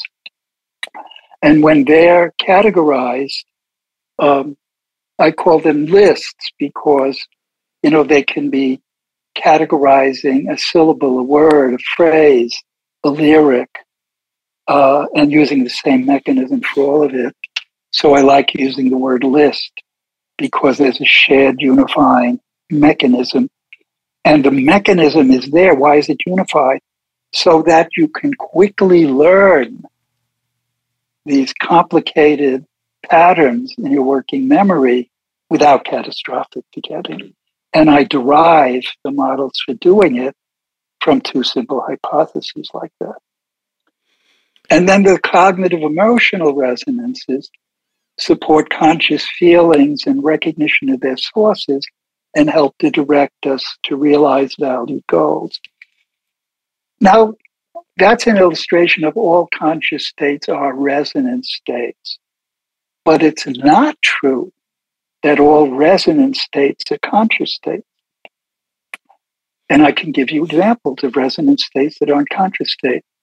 For example, there are entorhinal hippocampal resonances that help to support the dynamics of entorhinal grid cells and hippocampal place cells in us when we do spatial navigation. And there are parietal prefrontal resonances that help to regulate the opening and shutting of basal ganglia gates for enabling cognitive, emotional, and action to occur. And you might say, well, why aren't they conscious? Why don't we have names for them? But we have names for things like seeing, hearing, feeling, the things that support qualia. And that is the answer. All of the conscious states that I mentioned before, those first six, support either external, resonate either with external sensory cues like visual, auditory, whatever cues, or internal homeostatic cues like fear or pain, etc. But the ones we don't have names for that never become conscious, they're not linked to any qualia of any kind. So, do you think that's the case also for people who are deep meditators that are really aware of their bodies and are able to reflect more closely on internal states? Or you think that that's a universal block from recognition?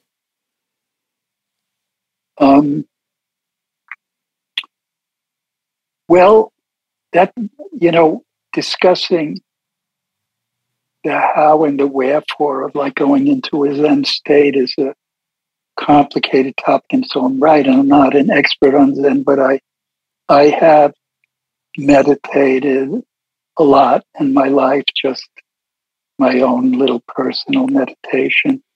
But to me, it just seems that helps you to clear yourself from focal attention.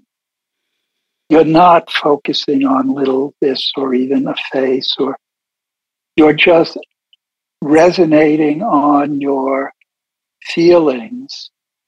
And one of the feelings that I think goes into trying to get access to in meditation is what is called in the reinforcement learning literature relief. You get this feeling of well-being. I wish I could.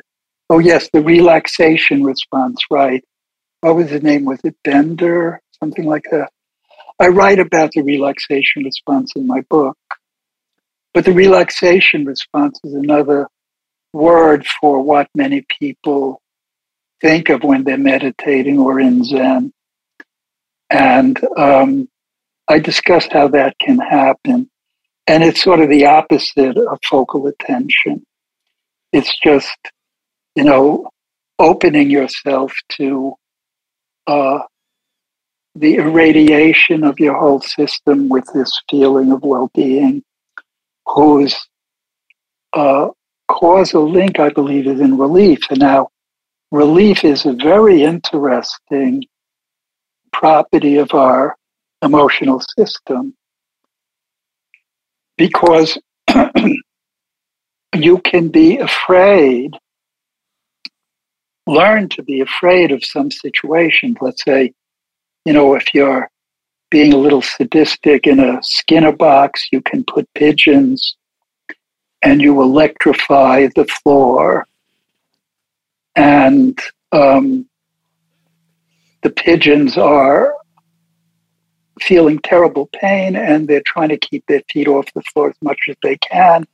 And they're stumbling and tumbling and running all around until finally the pigeon luckily hits a red buzzer. And when you hit the red button, the shock turns off. They feel a huge wave of relief. And they use that positive motivation and affect to learn the link between seeing the button, running to it to shut it off, so that they can then have efficient escape and avoidance whenever they're in a fearful situation. And that's why, for example, there's people with post-traumatic stress disorder.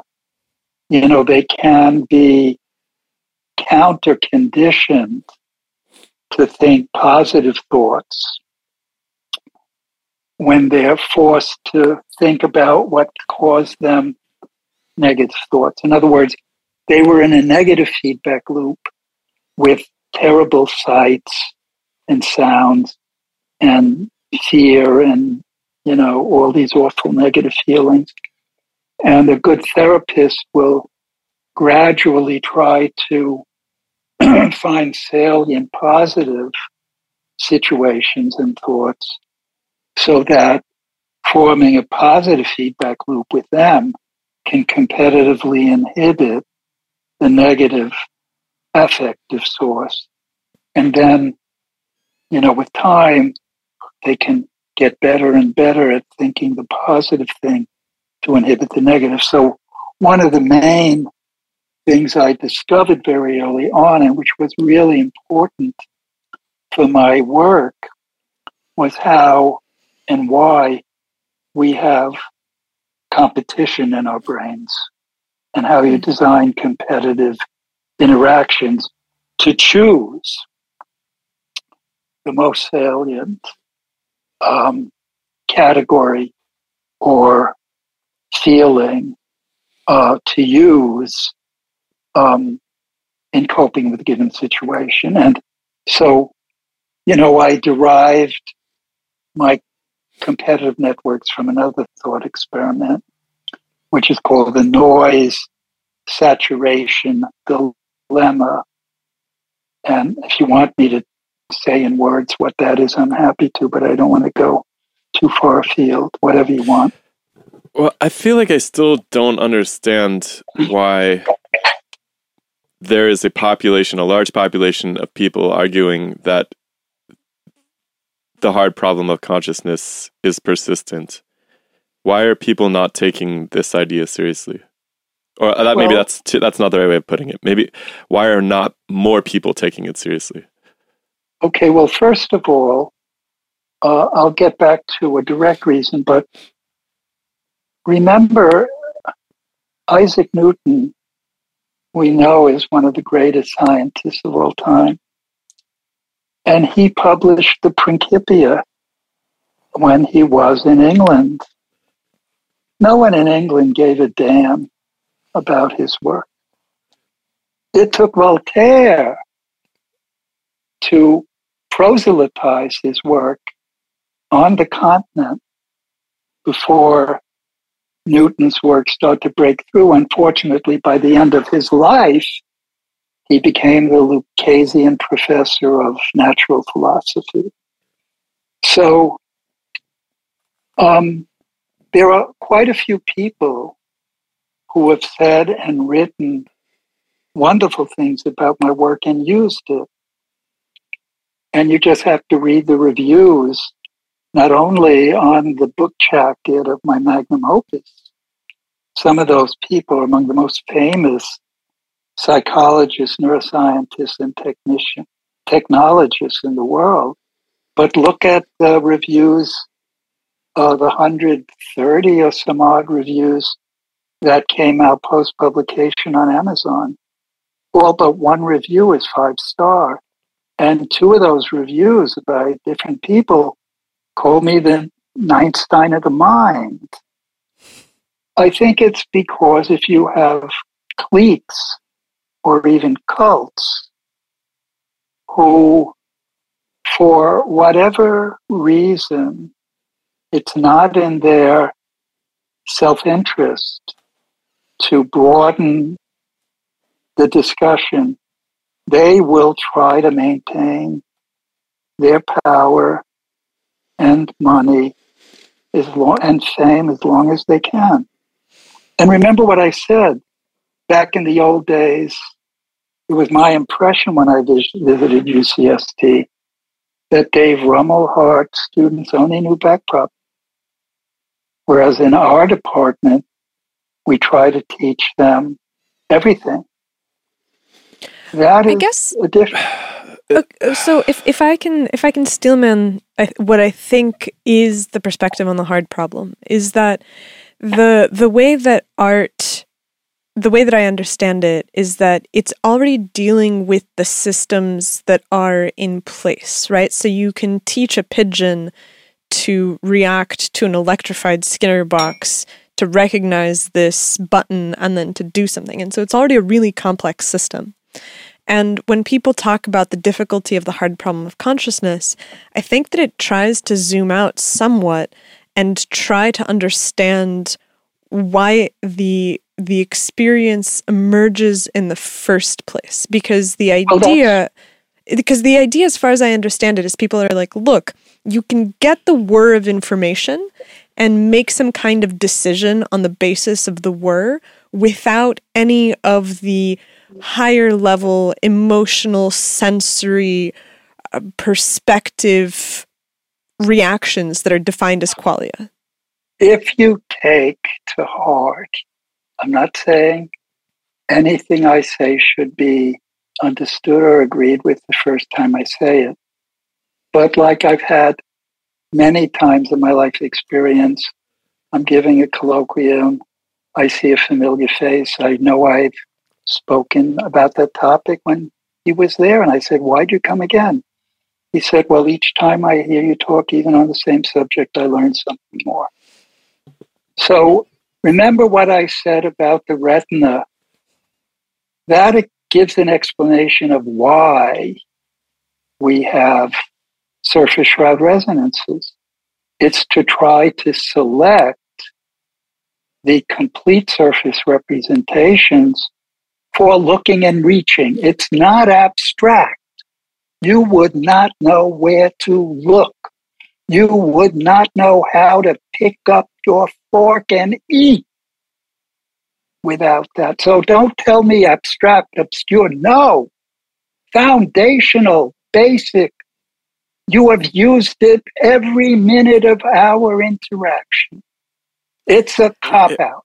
I mean, it makes perfect sense to me. That's what's so mystifying about this whole debate to me is that, are you telling me that somebody like Joscha Bach is just entrenched in his cult because it's necessary for him to produce a career now that he's staked his claim that the hard problem of consciousness is unsolvable? Is that the only reason? Like, does he not understand? I have a really hard time believing that that's the reason, because his purported goal is to build these systems that are capable of intelligence and consciousness. Wait a second. I've got to tell you that I had a Zoom discussion with Yosha, which he invited me to, where I explained all this. That's what I'm saying. He invited me because he appreciates my work. But what you're saying is and what do you do when you deal with the living, breathing Einstein of the mind, who has been working like a dog with hundreds of collaborators for over 50 years?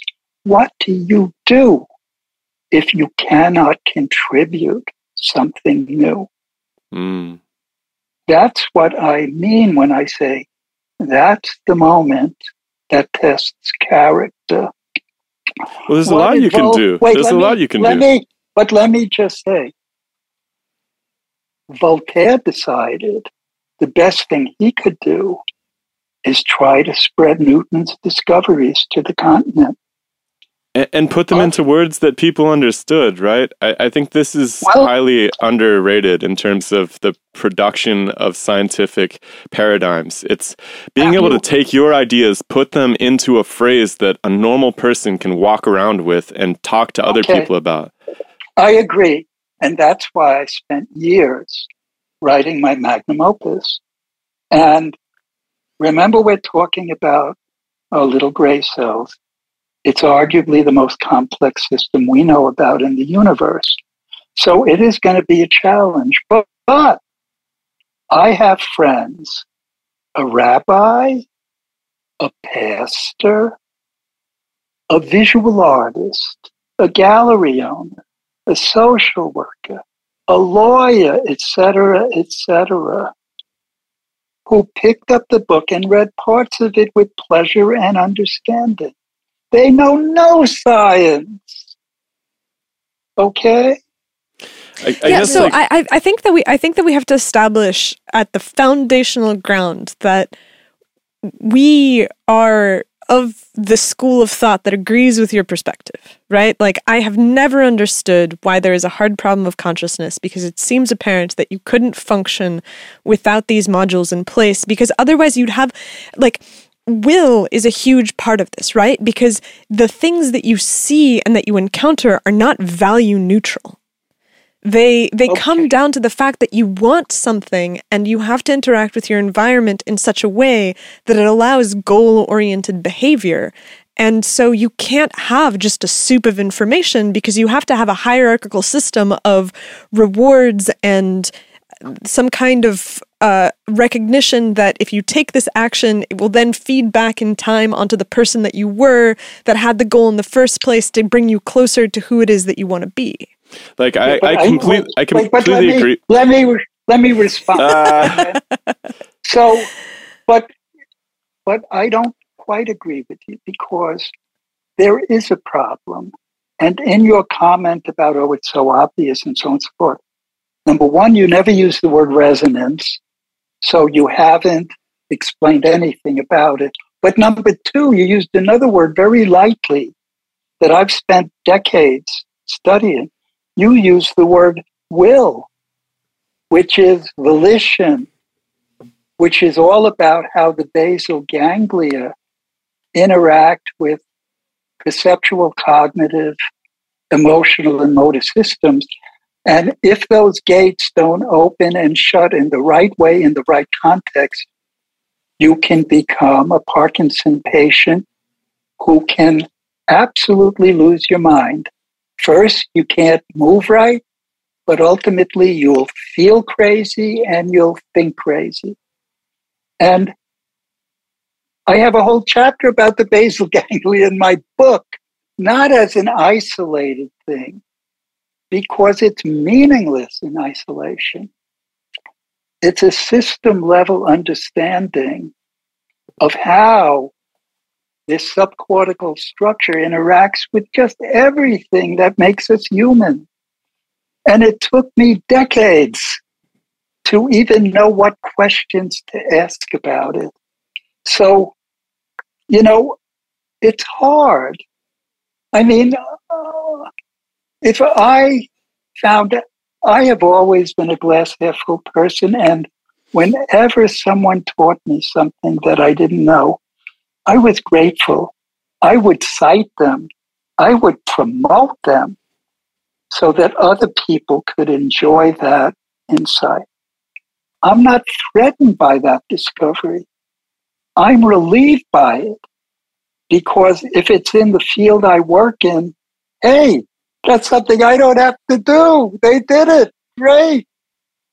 Isn't that wonderful? Mm-hmm. What happens when you encounter an idea that has some good pieces to it, but overall you think that it's flawed? How do you work forward on that, and how do you deal with the citation and so forth? Well, I do my best to not only cite the proximal people, but also historically. If you look at my book, you see Helmholtz, Maxwell, and Mach, and Pavlov, and others. In fact, my book had almost over 1,000 figures in the first version. It was 800. It was 1,000 pages long, and Oxford Press said, "Hey, Steve, that's more than we want to handle." So I had to cut out all their pictures. I had their photographs. I was honoring and celebrating them as just a subset of the people on whose shoulders I stood. I had pictures of Pavlov and Skinner and Thorndike and in all these streams of activity. And I go through, I do still have a review of, I forget, linear without learning, linear with learning, da, da, da, da, da. At the beginning, is it chapter 3? I do that to give this history, but without as much elaboration as I first wanted, because I think it's very important for students to know that the struggle to approach insight is a cultural community struggle. Even Newton built on Galileo and whatever, we're all building on the shoulders of giants.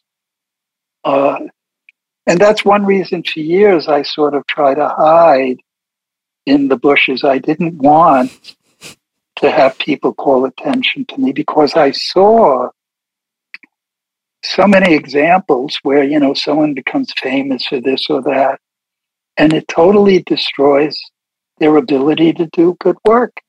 They become personalities. Mm-hmm. They're going on, the Tonight Show or something. And it's then when I got to a certain age, now I'm 83, I figured in the last few years, okay, you want to make me famous? I'm ready. Do it before I'm gone, So Let me ask you this. I would love to be one of your Voltaires, but can you put it into a sentence if somebody was to ask you, okay, this guy has solved the hard problem of consciousness. What is it? Could you do that? Can it be fit into a sentence? What is my solution? In a sentence. Yeah, well, can you do it? Well, I would say we take for granted we can do things. Let's first start with vision. We take for granted we can do things like looking and reaching. But how does our brain know when it has a good enough visual representation to use for looking and reaching? And that's what this man has shown, among other things. It knows how to select the stage that did it so it can be used for looking and reaching, and the brain's organized to use that information to look and reach. And that the hard problem of consciousness explains the why, because we couldn't do the looking and reaching without the conscious state that lets us see what we're looking and reaching at. And, so the selection, the attentive selection is what solves the problem. But the need for attentive selection, I would say. The attentive selection and resonance that makes the visual representation visible to do the looking and reaching. And now you might say to me, let's turn it around. And I've thought about this a lot. Let's say Google or God knows who in the future takes everything I've discovered and everyone who's done other excellent, useful work, and they build it into an autonomous, adaptive agent that's capable of machine consciousness in the sense that it embodies all the resonant mechanisms that I've talked about. And let's say these dynamics are isomorphic with the dynamics of the mathematical models that are used to parametrically explain data about how we look, reach, talk, feel, which is why we believe they're relevant. You still couldn't say why water is wet. You couldn't say why red light looks red. An equation cannot give you qualia. An equation can just give you a mathematical description of all the properties of the qualia that you might use in life and experiment. That's right. That's the same thing as in theoretical physics. That's right. You don't have to go on an autonomous vehicle around the moon and have it come back to Earth. You don't have to personally do that to know how it worked and to have faith in it. Remember that famous incident, I'm not sure if I could say it right, when a space capsule came back and the question was, what was the bump there? They had predicted there would be a bump when it landed. And the famous reply was, yes, the bump was there. They had that trajectory down pat using celestial mechanics, which Jürgen Moser was a great expert on. So it sounds like to me what you're saying is that mathematics is only capable of describing what's going on. It's not capable of actually explaining the qualitative aspects of it. And so seeking a mathematical explanation for the hard problem is the wrong frame. That's too broad. What math can't do is give you the qualia. Well, math can't explain anything by itself without some sort of language accompanying it to tell you what the variables are, to tell you what processes are at play. It's not a complete language. But all that's missing is the qualia. Okay. So remember, when we're reading about and physicists are doing theoretical or experimental physics, they are using their conscious mind to guide their looking, their reaching, their building, their everything. We have to keep in mind that this is sort of beyond theoretical physics, but it makes theoretical physics possible. And that's why at the end of my book, I talked about, we've been adapting to the physical worlds all of our forebears have lived in for millennia to try to learn how to succeed in them. Darwinian selection is just one way of thinking about that. And that's why I find it so interesting that principles of resonance, uncertainty, and complementarity that occur in the description of physical laws also occur in the description of mental laws. In fact, I didn't say today, boundaries and surfaces are computationally complementary, strictly complementary. Knowing and acting are computationally complementary, but on a totally different scale. Well, that's an interesting point, because they are complementary, except for the fact that complementarity can be broken sometimes, right? Because somebody can know something, but act in contradiction to what they know for an entirely different set of reasons and influences that are not the same as knowing. Complementarity is a statement about the structure of our brains. Your comment is how we use our brains to do things. Complementarity is still there. Okay, the fact is that I've shown, and I could give you examples of it. Maybe I can give you a picture today. I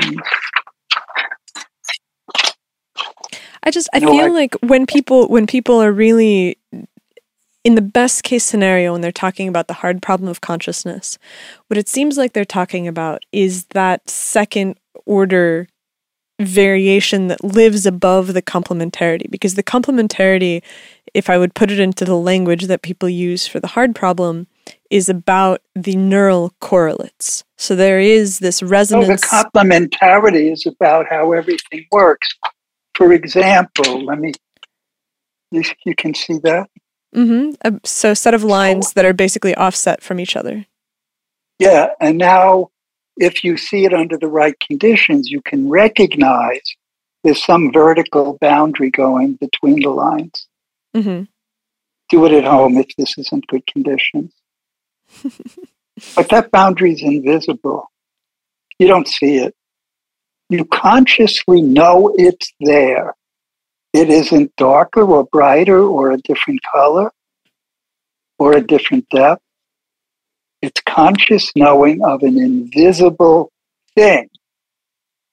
To put it into the language that I've heard people use, it would be that it is information, right? So you have on the left... No. Information is vacuous. It's a vacuous term. Look, information theory was discovered at MIT for very specific purposes to define communication channels and their capacity. It has nothing to do with the brain. Nothing. It's serial and binary. The brain is parallel and analog. It doesn't self-organize in its original form. The brain is all about self-organization. So the point is, let me make my point again.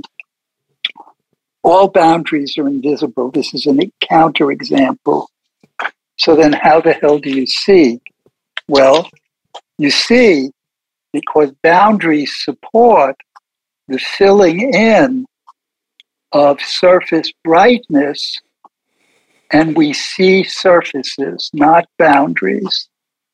And let me give you an example of that. That's why I love vision. I don't need a super collider. So look at that. See? Mm-hmm. So now this is a radial pattern of lines that end in such disk, if you look at the inner disk, it's brighter than the exterior. Okay. Mm-hmm. Of course, it's not brighter. I just drew those lines. So there's like the imprint of a circle in the center, but you can't actually see. Wrong word. You need the right words. I'm just trying to explain to people at home so that if they're listening, they can understand. But that's a bad word. Let me give you the good word. I drew what's going on in our brain.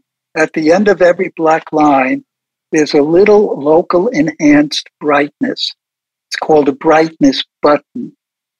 And why don't you see that? Because without another boundary there,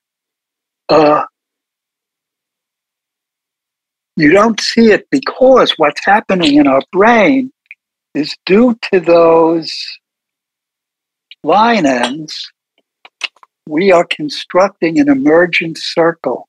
Mm-hmm. And you might say, well, why don't I see that boundary? Well, you don't see the boundary because all boundaries are invisible. but you see the surface inside because those brightness buttons now fill in and spread all through the interior.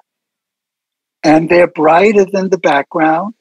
And so the whole surface looks uniformly bright. So I've given you an example of how, although boundaries are invisible, boundaries interact with surface processes to create visible surfaces.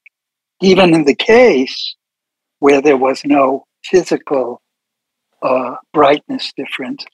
And that's one reason why, for many years I was fascinated by studying visual illusions, because when things don't look quite right, they call your attention to, hey, what the heck is going on? And that's one reason why a lot of the greatest visual scientists studied visual illusions, including the great Gaetano Canizza, who lived in Italy and was alive while I was working. And so at what level of complexity do you start to be able to see these visual illusions? Because one of the things that I hear people talking about a lot is that there is an implicit understanding that something like a bacterium is not conscious. And I've never really been satisfied with that. A bacterium doesn't even have a visual system or even a brain. So yes, but in chapter 17 of my book, again, I talk about examples that I like very much. So in terms of bacteria, you can have the bacteria that go into, these bacteria, no, these are, I think they are, that go into slime molds, whatever the units that go into slime molds. If there's a lot of food, they spread out and they just do their own. Are you thinking about, I think that it's Dictyostelium discoideum, the one that goes from the general... I love that. It's actually a fungus, I believe. Just for the record. We're going very primitive. That's what I want to point out. And what's fascinating about it is that, as you know, if the food supply gets sparse, it aggregates to form a fruiting body. And by that change of scale, it's now big enough for water currents to carry it way downstream, at which it disaggregates, etc. Why am I telling you this? Because if you study how it works, it is an on-center, off-surround network. There is, actinogen? I forget what the chemicals are. We know the biochemicals. Locally acting positive attractors and globally acting inhibitory repellers. And it is the collective action of those on-center, off-surround little networks around each unit that regulate the coming together and going apart. So it is, in other words, the idea of on-center, off-surround is way before a brain. It's very early in evolution. But is it a mind? And okay, so that's exactly where I want to go. No, I don't think so. And so I think that when people talk about the hard problem of consciousness, what they're really trying to get at is they're like, how do you go from this, you said it, off-center, on-surround system to the mind, which appears to be something that is far more complex and is resistant to the simplification down to just modules. So if you look through my book, I give an evolutionary, I can't replay evolution. We don't even know all the aspects of how it worked. But I can do a conceptual evolution of how we started with incredibly primitive little networks and how that step by step built up into a much more advanced brain. And if you follow, I forget what chapter it's in that I start doing this. I do a stepwise analysis showing, I include crayfish swimmerette, songbird, uh, pattern generators. You can go through multiple species in this way. And I find it very helpful to illustrate the universality of the dynamical laws that have gone into our intellect, in our mental heritage. But as to the hard problem, first, don't get fixated on it. I think I've given a really good description of what's going on there. There's so much more, but for example, in my description of a possible way of understanding the heart problem, first you have to know a lot about vision, how we see, and how we use seeing to look and reach. Likewise, if you want to understand audition, you have to know how we hear and use that to learn to speak and, think, etc., and communicate. So, can you give us an overview of the evolutionary model that you have for this? Because I think that it would go a long way towards me being able to present these ideas. Because when we talked to Yosha, it was very frustrating because we talked about this idea of resonance and the resonance systems and the feedback and the multiple levels, and he was unsatisfied. What did he say about that? He said that it was too vague. He said it was too vague. He's like, that's too vague for bullshit. Me. I'm sorry, Yosha, bullshit. We should be embarrassed. Because all you have to do is pick up my papers where I prove theorems about it. And there's nothing. Well, I didn't have the mathematics on hand. So like in his defense. No, but he knows the work. I think he interviewed me, I don't know, somewhere between 2 and 5 years ago. I can't keep it straight. That's what's so perplexing to me is how he can know the work and still remain unsatisfied with it. And I don't have a sense of what he's unsatisfied about. I can't speak for other people. I mean, I like him very much. I'm sure he has his personal reasons. In order to advance theoretically what's already been discovered, you'd have to work very hard. If you want to proselytize it and teach it, you don't have to work quite so hard. But if you want to toot your own horn, you don't have to work at all. So I can't speak for it. I like him. I think he's a solid guy. I'm sorry that he doesn't get it. But, to me, one reason I keep working is because of the beauty of the answers. I mean, things I never dreamed I could talk about, let alone think about, problems I never realized needed to be solved.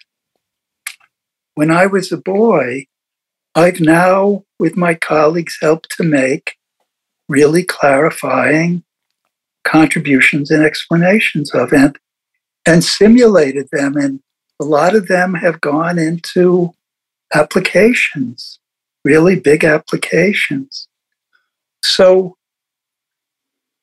for me, I just feel I've been given a priceless gift, and I would never, ever try not to honor it. And while I have the strength to keep making discoveries, I will. I have a paper in press now talking, you mentioned ChatGPT. If you want to talk about that, I'm happy to.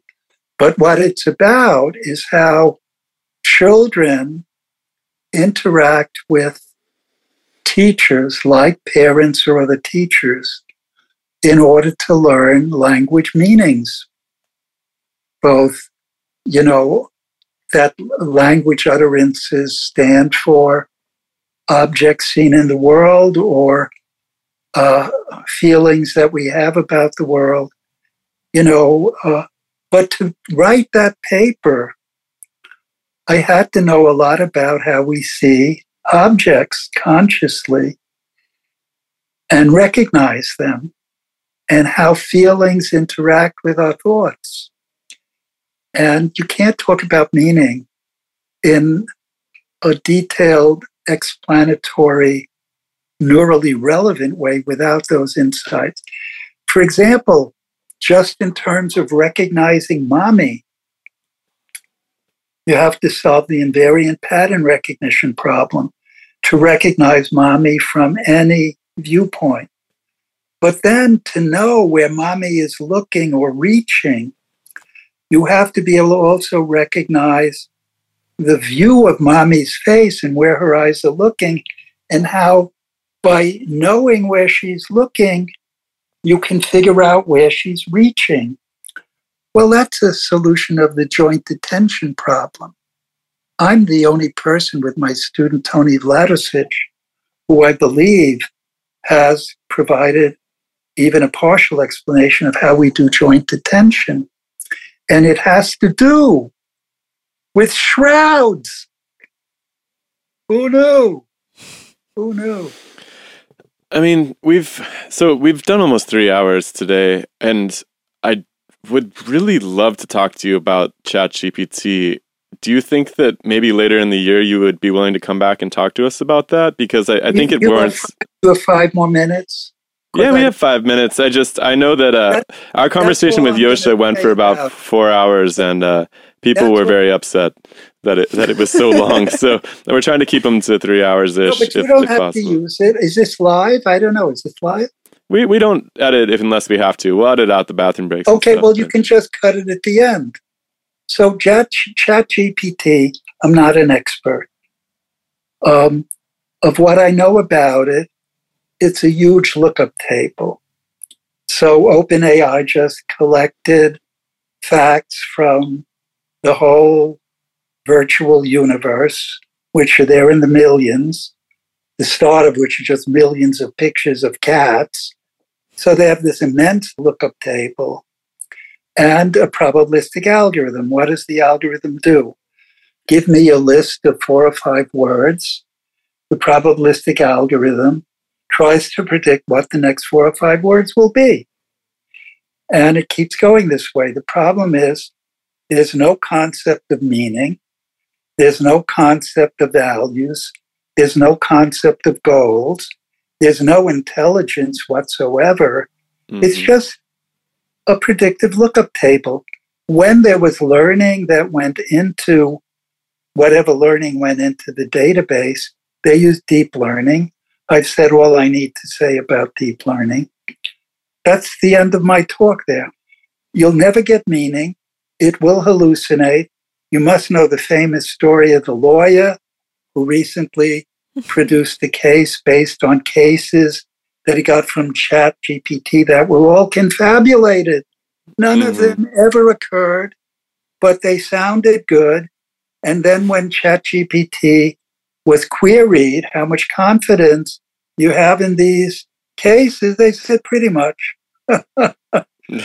It's very disturbing to be lied to by an AI. It's very, very, very weird feeling. What I want to say is, if you joined ChatGPT with everything I've discovered about how speech and language work and how we do use values to guide the selection of the sentences and thoughts we're going to have in a given context, that could be a huge revolution and a little scary. Yeah, I was going to say, or a nightmare, a huge revolutionary that could be nightmare. Very scary.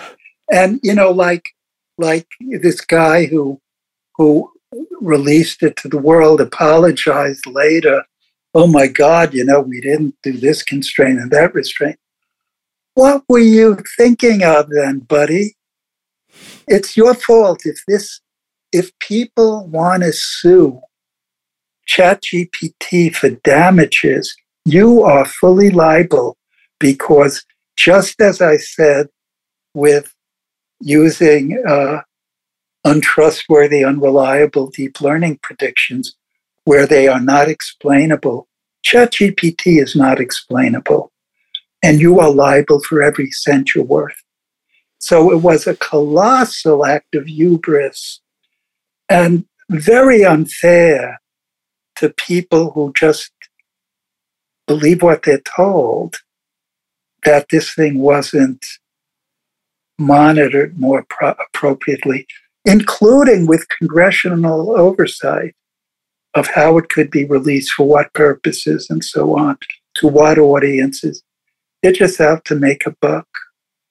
Very sad. I mean, I think that there's a lot left that we haven't been able to dive into because the extent of your work is so massive. You've really looked into all of the details of how these processes in the mind work and how they come together to create the experience of living. And it's not possible to cover it in 3 hours. And so I think that we should just put a pin in it and then have you back. One of my favorite things is being able to have repeated conversations with people that spend so much time thinking about deep questions, because it's just not possible to gather everything from you. And even though you've written this book and you have such a wealth of publications, there's still something ineffable about being able to sit you down and hear you react to these questions in real time. Well, I have enjoyed talking to you very, very much.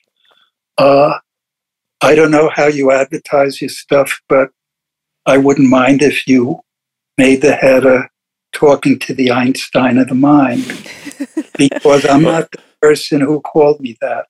Well, Ogi Ogas actually told us that you were the greatest scientist that had ever lived, and so this is what piqued our interest in the first place. So, well, no lack of accolades. I'm up there with people who I revere, and the incredible fact, which I couldn't have predicted, I have been making discoveries at a feverish rate for 66 years, and I haven't stopped. And the lesson is, I've always honored the fundamentals, the foundational principles.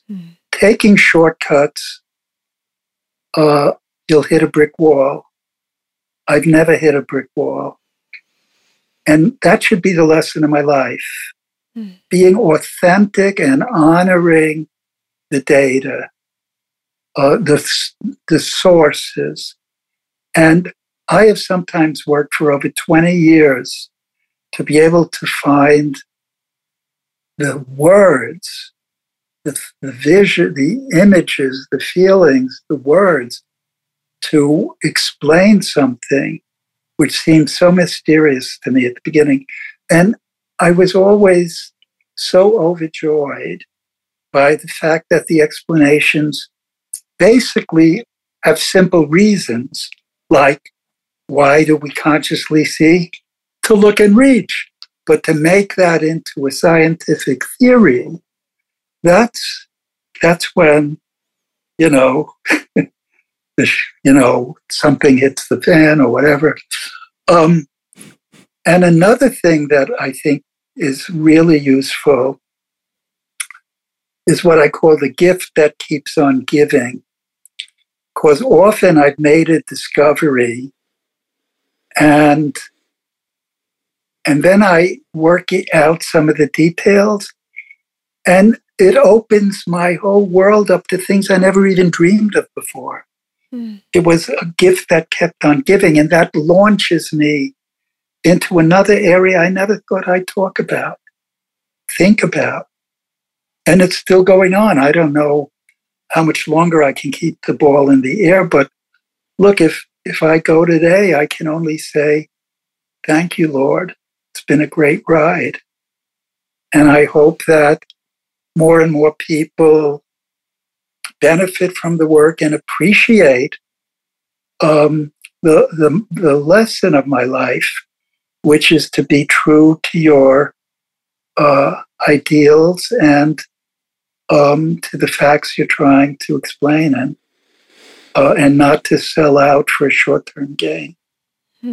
Right on. It's beautiful. It's a good idea to end on. Well, thank you. I've enjoyed this. I hope I haven't been too egoistic and egotistic, but you are, after all, talking about my work. So I got to go with the flow there, don't I? So wonderful. Thanks, guys. Hey, you're a couple, right? Are you married? Mm-hmm. We've Nice. been together for 10 years now. You've got a good resonance between you. Interpersonal resonance and synchronization of minds. Big topic. We'll talk about it more next time. Thank you. My pleasure. Bye-bye.